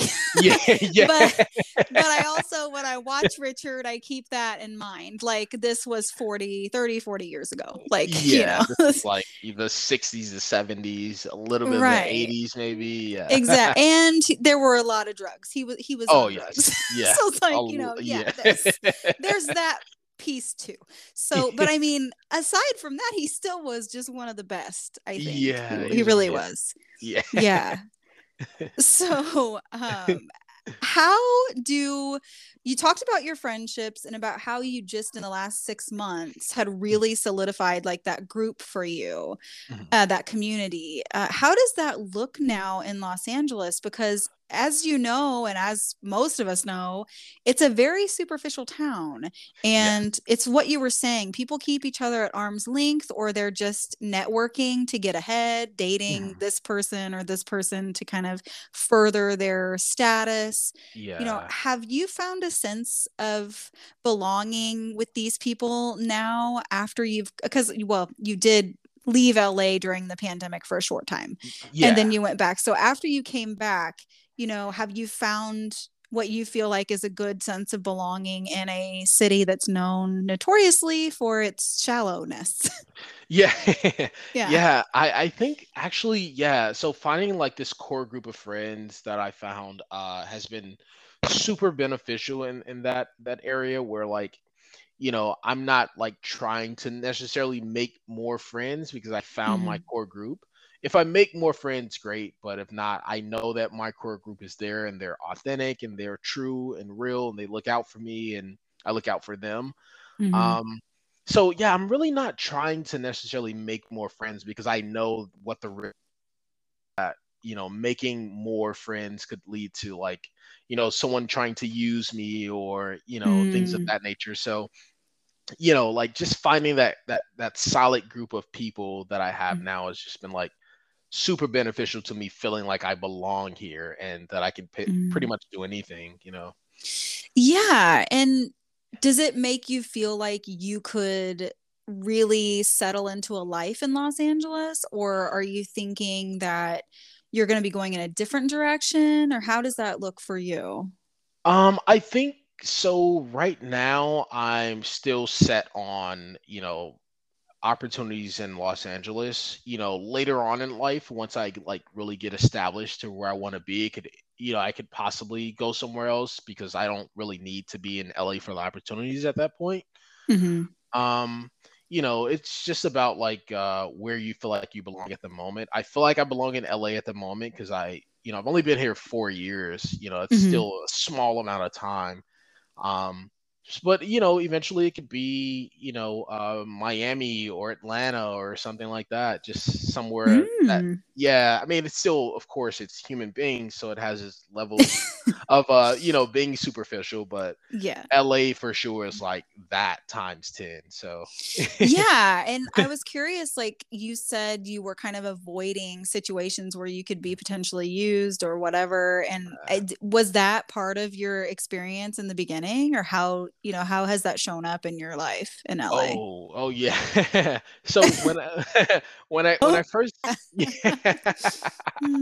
Yeah, when Mm. I first landed in LA in 2018, I used to go to this one comedy club all the time. It's like basically my home club, and I would perform there and do open mics. And I met like this one guy who, later on found out he was like fucking super druggy and alcoholic and shit, and all these different Mm. things. And he was basically just like someone who would just use people for his benefit, whether it was Mm. to get drugs or to get into a party or use you to know someone that and Mm. I think I experienced a lot of that in that situation because I eventually started hanging out with him and his friends who were basically the same kind of people. And Mm. I wasn't like that at all. Like, I'm like, why? It's just like, oh, I just met someone who's new and I'm in LA. Like, this will be good. And then Mhm. it turned out to be, a really shitty situation, which, made me appreciate the friends that I have now a lot more. Mhm. So, yeah. Yeah, I mean, I think that some of those bad experiences teach us exactly what we don't want. Yes, exactly. Yeah. Yeah, so Yeah. that was really vital to coming to find your new group that you Yeah. have. Yeah, Mhm. you start to like look for like red flags and like because of what you've been through, and it's like Mhm. who and what to avoid now because you've been through that before. So Right, but you don't wanna lose your ability to trust or anything either. You wanna be able to open up to somewhat. Yeah. yeah, yeah, and I think that's been another like hindrance for me, like in the dating world, because I'm like, I don't know who I can Mm. really trust here in LA, because like you feel like everyone moves here for like the same things, and like Mm. honestly, I Mhm. I feel like the most genuine people I've met in LA are people who are from LA, because they've been living here their entire lives, so they're not like here like, and they're not in entertainment either. That's another big thing, is that they're not in entertainment. So Mhm. they're from LA. They're over like the glitz and the glam. They saw this shit their whole lives, and they're also Right. so it's just like, yeah, they're not in entertainment either, so they're not trying to use you to like level up or anything. So Mhm. yeah, I think, yeah, the most genuine people I've met are people who already are from LA. So Yeah. That's good to know. I remember there was a time where I was thinking about moving our family Mhm. to LA to kind of do what you're doing. Yeah. And I eventually came to the conclusion that I didn't think it was going to be a good fit precisely for the reasons you're talking about. Yeah. It's it's a tough town, I think, It is. to get and not just in entertainment or comedy or what have you, but really just like you're saying, to just meet people who are genuine and authentic. Yeah. It's Yeah. yeah, it's I think LA in some ways can be quite surreal to people who aren't used to it. Mhm. Yeah. Just like the middle of nowhere Midwest can be quite surreal to people who aren't used to it. Yeah. So yeah, I can totally see how that could be a struggle, but I think now that you've had those experiences and you Mhm. know where you're going and what you're looking for, Mhm. it's going to be a whole different ball game, especially with the people who are supporting you and in your life now. Yeah, yeah. Like you just become after a while in LA. Of course, like you get here, just kind of like you're new. What do you call it? Bright-eyed, bushy-tailed, and like yeah, Yes. it's like I'm in Yeah. LA. Like this is where dreams are made. It's like, Yes. and then you start to find out really quickly. It's like, okay, this is not the shit that I saw on TV. This is not. Right. This is not what I Right. thought it was. Like, Right. Like exactly. And that's what I was scared of. I was scared that I would go to LA and end up like a couple years later being like, this is where dreams go to die. Like this is I'm gonna kill myself. I can't do this. Like that was like the end result that I was like, probably not good for me, not good for my yeah. kids. No, I mean, yeah.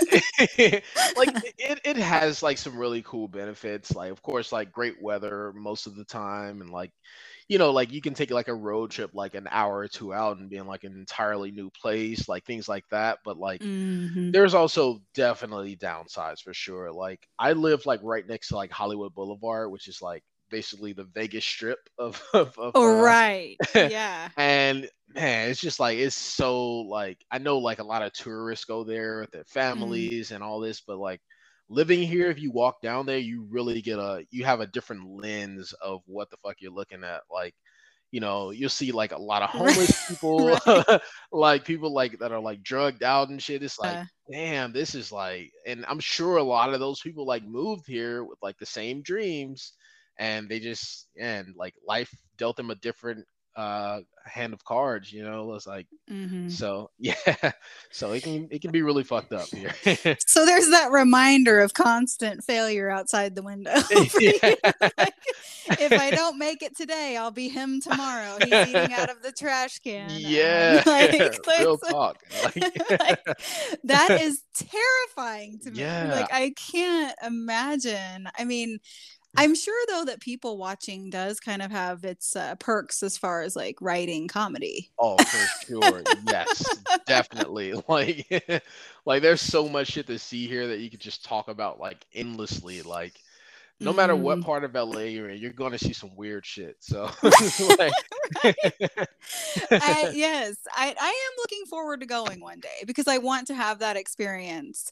Uh, yeah. Especially since I am somewhat uh sheltered, naive, somewhat, I mean, not so much anymore, but I did come from like a very small town in southern Indiana, Yeah. like 7,000 people. Wow. So it's like when I get into places like that, I'm like, what in the hell is this? Like I'm not I know that you lived in Chicago predominantly and right outside of Chicago, and then you went Yeah. to LA, and like I have never lived in big giant cities. I've visited Oh.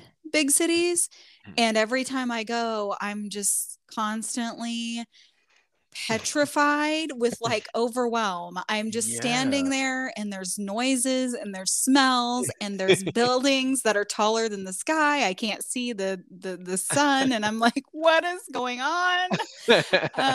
So like for me, when I go to LA, it's gonna be like, what in the hell happened here? Yeah. Like No, that's real yeah. though. I feel like if I didn't live in a big city before I came to LA, I probably would have been a lot more hesitant. Like And I shell shock. Yeah. yeah, like what the fuck Like, is this place? Like, right. yeah, like luckily I had visited LA like maybe like 5 times before I moved here, so I kind of got like Mm, the gist of what works here. Um, mm, and then something was like, "Yo, you have to be." I was at the Comedy Store one night in like 2015 or some shit like that, and I had like just saw a show, and I was like seeing all these comedians that I follow on Twitter. And like they're standing outside mm. on the patio, like looking cool and like fucking talking and shit. I'm like, Right. fuck, like I want to be this. I want Right. to. Like, I'm 20 feet away from this Yeah, person. yeah. I thought that was like the coolest shit ever. Like something said to me, it was like, you have to be here. This is where you need to be. And it's like, Mm. but yeah, if I think if I was like from a small town, I probably wouldn't have come to LA. Like that shit is scary. Like, Yeah, well, I mean, I don't know. I never lived anywhere where the metropolitan area was bigger than 350,000 people. And so I decided in 2020 when the pandemic hit, something came up like divine Mm, like intervention. Like in my soul, I was like, okay, I have to move and I have to move outside of a big city. yeah, And I was like, let's go to Boston. Like that's yeah, and I don't know. I something about that moment Mm, just overwhelmed all the fear. And it was like you were saying, like I knew I had to go. yeah, I had to be here. And exactly like being at the Comedy Store, it's like it's just this like divinely inspired moment where like, you're just like, this is it. yeah, This is yeah, it. yeah. This is my thing. This is my place. This is my new home. Like this is it. Yeah, Yeah. it just like gives you like that confirmation that you were looking for. And the crazy part is I'll almost miss my flight that night, like to LA, and I like had to Oh. catch another flight. Like I was like, and they were like, yeah, we can't guarantee we'll be able to put you on the next flight. So I like sat in the airport for like 4 hours and shit. And Mm-hmm. I don't know, but I guess again, like a very divine thing happened where I was able to get Mm-hmm. on that flight, and I like rushed to my hotel because I already had tickets for this show, and like got changed really quickly, drove to the Comedy Store, and then that happened after the show. It's like, oh, this was like meant to happen. Like, Yes, exactly. That's yeah, exactly how it feels. And I'm an anxious person. me I too. don't want to say that. I'm not going to put that on myself. I am a person who struggles with anxiety. I'll say that. And Yes. for me, like moving cross country, any other time in my life would have been unthinkable, just not doable. And I don't know, it was just that divine thing where it just protected me, I guess, because we went for 4 or 5 months before we actually moved because it's a Wow. process of Yeah. moving. And once I got here, I didn't freak out. I didn't freak out. I thought for sure I was gonna freak out. I thought, once I get there and I'm in it, I'm just gonna Yeah. lose my shit. Like, and then we got here and I kept waiting and I'm like, okay, I don't think I'm gonna freak out. Like, I think Yeah. I'm actually genuinely, legitimately excited for this new chapter. Oh, wow. And like, is that how you felt when you actually left Chicago the first time and were in like landed in LA the first week or 2 weeks or month? Like, how did that feel? Yeah, it was actually kind of like surreal. Like I like had been Mm-hmm. like planning this trip. Like again, like I quit my job and within like 2 weeks I was in LA. Um, Right. which is like some I don't know, that's like some 21-year-old shit to do. But I mean, uh I admire it. Yeah, I love it. but yeah, it was like surreal. I think I like finally like I think I drove here, which is like one thing. Like I drove all the way across the country, like fucking 27 hours split across 3 days. And then I was finally like Wow. driving into LA and I saw like the Los Angeles like highway sign. I was like, fuck, this is like real now. Like Right. and honestly, I don't think it really hit me until again, I didn't have like a job or anything lined up. I like got like my first job here, which I had like been fucking trying for like weeks and weeks to like find something. And I got my first job. I Yeah. was like, holy fuck, like I can actually like stay now. Like I Right. can like Right. like I don't have to like go back home and be like, yeah, I guess it didn't work out. Like Right. because I was like running out of money and shit. I was like, fuck, like I might have to like Ugh. go back home. And then I like and then a job called. I was like, fuck, like, and I like cried. I was like, fuck, like, Right? Yeah, you're like, shit, this is real. Like, I'm yeah. gonna make it. I'm gonna make it. Corey's out here like, how much do they pay male Yeah. prostitutes these days? Like, what, what do I gotta do to get some dough around here? I got a couple thongs. I can just go and post on Craigslist. And just like, Right? I only got 3 outfits anyway. I can go naked. It's all right. Like, it's good.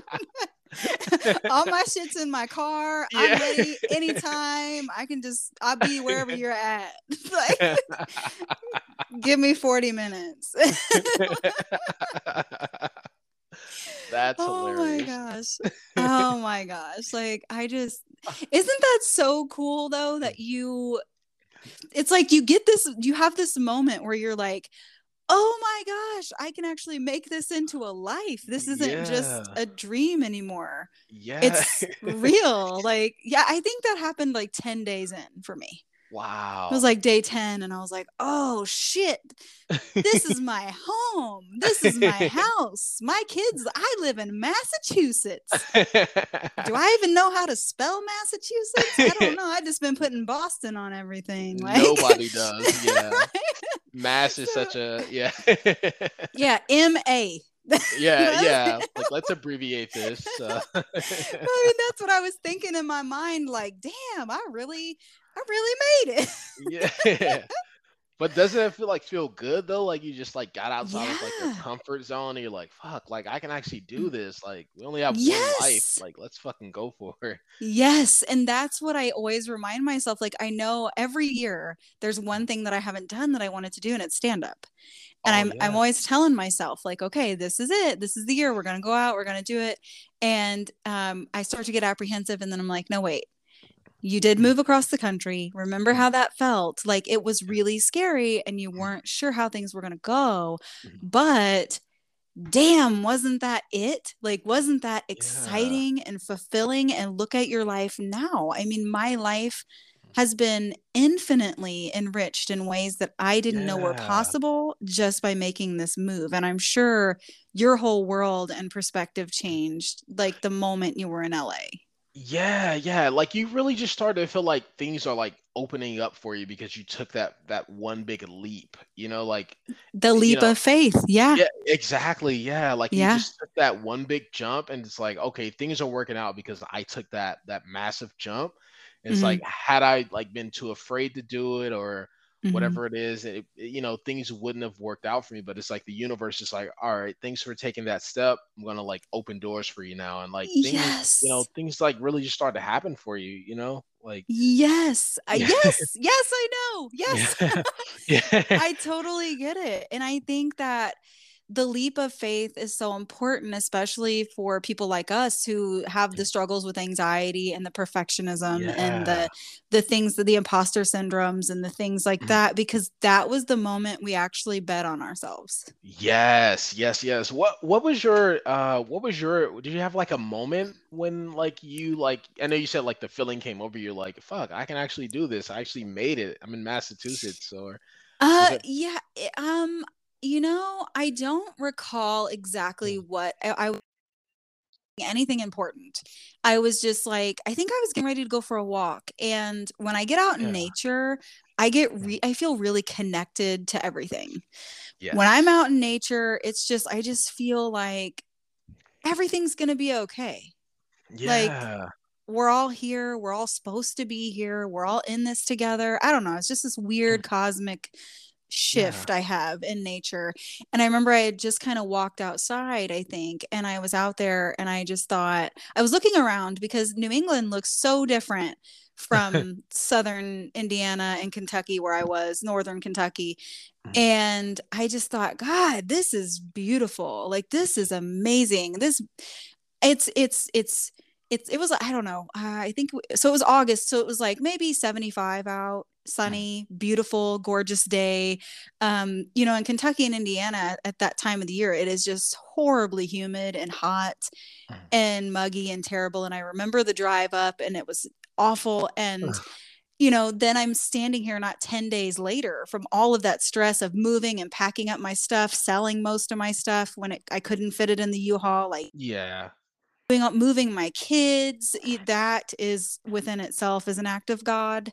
And um, just getting here, and then I had unpacked and I went outside, and I was just it was just it all came together at once. It was like a moment of a million moments that just hit Wow. me, and I was like, wow, look how wonderful my life is, and I've only been here 10 days. I've been enriched so much in Yeah. just 10 days, and I bet on myself, and I'm here.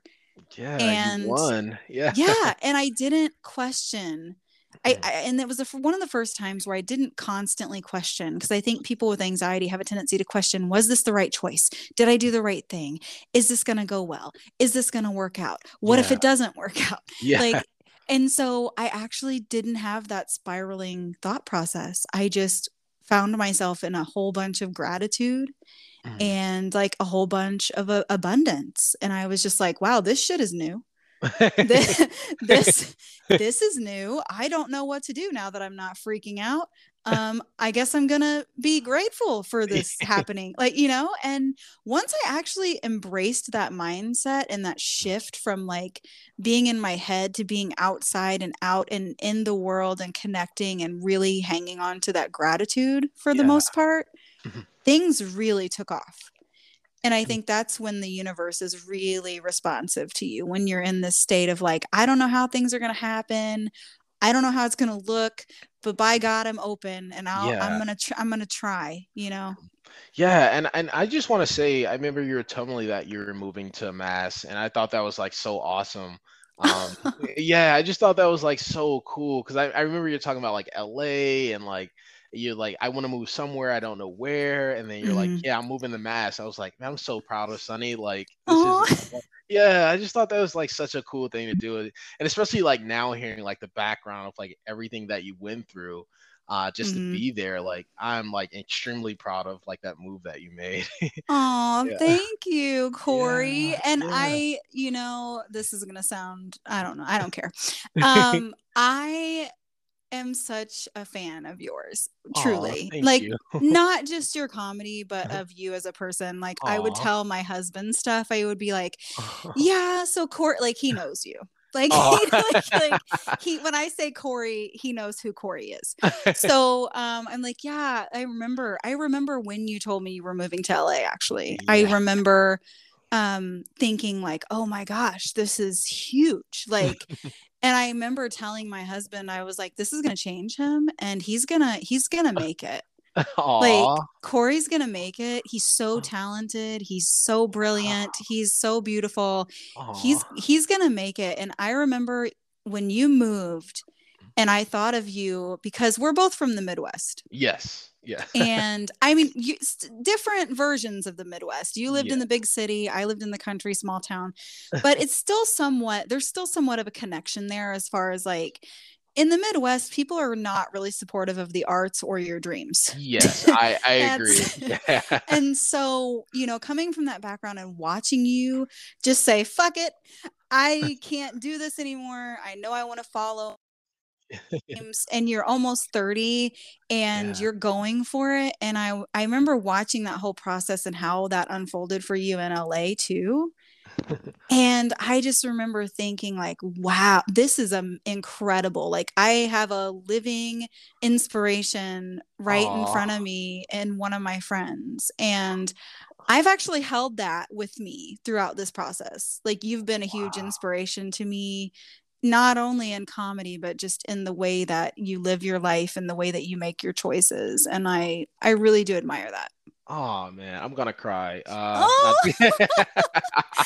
well, thank you, I Sunny. mean, you're welcome. And like, especially when you think about, because like, I'm sure the audience would not know this because they wouldn't, but you and I just met on Twitter. Yes, yeah. Like, I have no previous, like, and we've actually never met once in person. Yeah, really, we haven't. No, no. And it's been just this friendship and constant support and love, and just being there. Um, I mean, because I know people don't always believe, but you can find community online too. For sure. Yeah. Like when I met you, Yeah. like there's just like this such of like natural connection, like this divine thing that just happened where it's Mhm. like the universe just brings people together like to be like, Mhm. really good friends and like support each other. It's like, at the time we met, I was in Chicago. I think you're still in Indiana, I think. Yes. Yes. So we probably never would have crossed paths because we're in two Mm-mm. different, locations. But, like you said, like you can find your community online and you don't have to really go out and like go to coffee shops and try to meet people and like, Right. so yeah, I think there's definitely a sense of community online for sure. I've met some really, really good friends online that I just hold near and dear. You being one of them for sure. Oh, thank you. I Yeah. appreciate So that. yeah, yeah. So Twitter and things like that can be very cool for like finding your tribe, for lack of a better term. Right. For to incorporate the BS stuff. Yeah. Yeah. No, and I get that and I feel that so deeply. And and I want people to know that you can find genuine, authentic relationships, people who are out there trying to do what you're doing. Yeah. We're supporting each other, trying to make our dreams come true. And it doesn't have intensive relationship either. Right. I mean, like with us, we had periods where we talked a lot more and then periods where we didn't. I mean, I think a Yeah. lot of that has to do with like what's going on in your life, what's going on with me as a Yeah. mom and all of that. But we've always like 100%, we can always go back to each other and be honest Yeah. and be like, hey, like, what do you think of this? Or, hey, Mhm. can I get some help here? Because I'm not really sure if this is Yeah. working. Or like, we've always had that dynamic in our Mhm. relationship, and I appreciate it so much. And I Mhm. think that it's important for people to know that that's out there. People are waiting to lift you up. They really are. Yeah, yeah, 100%. And again, going back to like your point, like even when the periods when we weren't as actively talking, we always knew that we could, lift each other up. We were there, like, Hmm. just because we weren't like, talking about like writing or whatever it was, like every single day, we Hmm. always still had like that lifeline of each other to like, be there as a support system.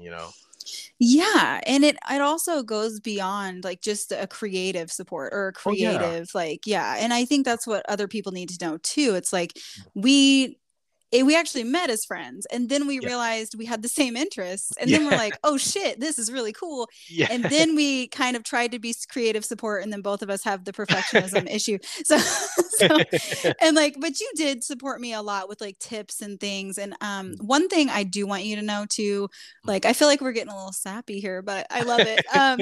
I I remember you reached out to me. I think this was just a couple years into our friendship, and you had seen some of my. I think I had gotten on Snapchat for a while, Oh yeah. and you had seen some of my snaps where I had just like was just fucking around, like just trying to make people laugh. And you messaged me and you were like, this is really funny. Yeah. And I was like, oh, thanks, and you were like, no, no, really. Yeah. I want you to know that you're genuinely funny. This is not coming from just like your friend Corey. This is coming Yeah. from like professional Corey who does comedy.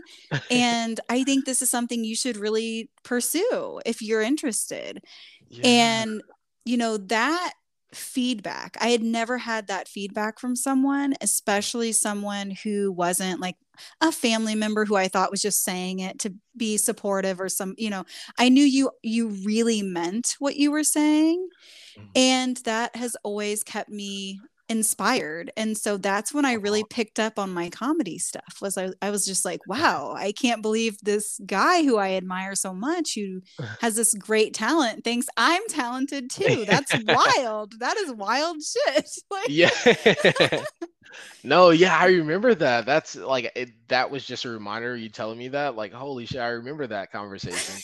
Because I remember that because I haven't been on Snapchat in a while, so it had to be like a while ago. Um, yeah, exactly. um, Yeah. but yeah, I remember that. I was like, you were like posting some really funny shit, and I was like, everything else on Snapchat was just like this boring, monotonous shit, and like Hmm. you were like posting some shit that like really stood out. I'm like, yo, like if TikTok had been around back then, like you would Right. be like at Right. 100K followers, like like. Yes, thank you. I appreciate that. Like, and I don't know, at that time of my life, it was interesting to do that kind of comedy, but I think now too, I'm just ready to get into the real of it, the real. Yeah, yeah, I'm ready to do what the big boys do, yeah, yeah. So I'm hoping, and I would love for you to come see me, Yes, I um, will. whenever you can. And I know you're supposed to be up here, or you were. I don't know if you're still coming, but, Yeah. um, Yeah, I have a buddy who lives in what is it? I don't know. It's Providence, I believe. Rhode So Island, yeah. yeah, what is it Providence? I believe it is. I'm so confused about like Boston and Providence and all Providence these. is that would Yeah. be in Rhode Island. Yeah. Okay, okay. Thanks for Okay. telling me. Yeah, Yeah. the geography of the whole Boston thing, it's just like Yeah. You can just be but like New England. New England. Yeah, it covers Yeah. everything. So Yes, exactly. Or like Boston area. Like a lot of people are just like, yeah, I live in the Boston area. And that could mean like Boston, or it could mean like an hour outside of yeah. Boston. Like, yeah, I live in the Boston area. Yeah. But yeah, I 'Cause live about 45, 50 minutes away from Providence, so oh, okay, yeah. definitely doable. Yeah, I usually go to well, we don't hang out in Providence, but I think she lives in Providence, my friend Hmm. Sasha. That was the only Okay. time, yeah, only time I've ever been to Boston was to visit her in like 2013 or some shit. Okay. But yeah, anytime I come to that area, we hang out in Boston. So, yeah. That's exciting. Well, you'll have to come visit with me because I Yeah. would love to finally see you after all these years. Yeah. I know, right? Yes, and I think we have a good time. Oh, Like for sure. Yeah. we have a And good time. this And I think podcast is an indication of that for sure. yes, yes, exactly. Like oh my God, we've been on 2 hours. Oh, We've been on wow. 2 hours. So yeah, with that, I guess we'll have to we'll have to Yeah. wrap it up. But yeah, I just wanted you to know how much of an inspiration you were to me, and I'm really thankful to be able to have you on the pod because I think that for one, you're very talented, and for two, the Aw. kind of work that you're doing in comedy, I don't think that people always look at comedians and immediately think, "Oh, they're healing the world." You know, Yeah. I think that sometimes people look at comedians and they're like, "What the fuck?" Like, and I think it's really important that in the process of healing and humanity, and when we're talking about the human experience, comedy really is part of our lives, everybody's lives. Yeah, And yeah. I don't know in what form it is for everybody, but it is an experience. And so for you to be out there and living authentically and living in your dream and walking in your truth every day, that's an amazing feat. Aw, thank you, Sonny. And I want to let you know, I've let you know, via Instagram DMs and Twitter before, but you also very much inspire me. Thank you. Like I've read your writing, you're just a really good person and just like not on the creative side, you're great, and also as a human being, you're just a incredible person. So thank you for Thank you. allowing me to be on your podcast. I very much appreciate it. You are welcome. And I have one question I want to end with. Of course. Yeah. And I feel like, I'm sure the audience has a good idea of the answer of this question, I think, but I want you to sum it up. Mhm. I want to ask, what has this path and stand up taught you? I think, oh wow, that's a great question because there's so many different things. I think the main thing that comedy has taught me is that we have one life to live, and Mm, if there's like a burning desire to do something, and you just feel very much drawn to or connected to something, that's a thing that you were put here to do on the earth, and that's the way that you'll heal people. It doesn't have to necessarily be comedy; it can be pretty much anything, but mm, whatever you feel the most connected to and that thing that you can't stop thinking about, that's the thing that you should be doing. And the thing that will probably make your life like so much better as far as just like feeling goes, like you know when I'm not doing comedy, I feel like very like down and depressed. It's like, oh, because I'm not doing the thing that I love to do the most. So you know yes. yeah, so just to sum it up a little bit, I think that comedy for me has just been like this really healing thing for me, and in return I think I get to heal others as well. Yes, and Yeah. that's what it's all about. Like Yeah. that's the thing. And commit to the bit, like you said. Yeah. Yeah. And then yeah, just commit to the human experience. And I feel like that's what you're Yeah. doing when you're being true to what it is that you love to do. And that's what you're doing every day. Oh, thank So you. thank you for sharing your life with us and the Of work that you course. do in comedy. Yeah. Corey, you are amazing. So are you. And thank you. And just thank you for being here. So, Of course. yeah, I appreciate your time. And this is episode. I think people are going to love, love, love this Aw. because we don't get to see comedy through this lens and we don't get to often see comedians like you Oh. through this lens. So I'm really, really grateful for you. Aw, Really thank you, grateful. Sonny. I'm grateful for you as well. So All right, you're welcome. Well, that's about it, folks. So thanks, Corey, for being here, and Sunshine Wilder will be back soon.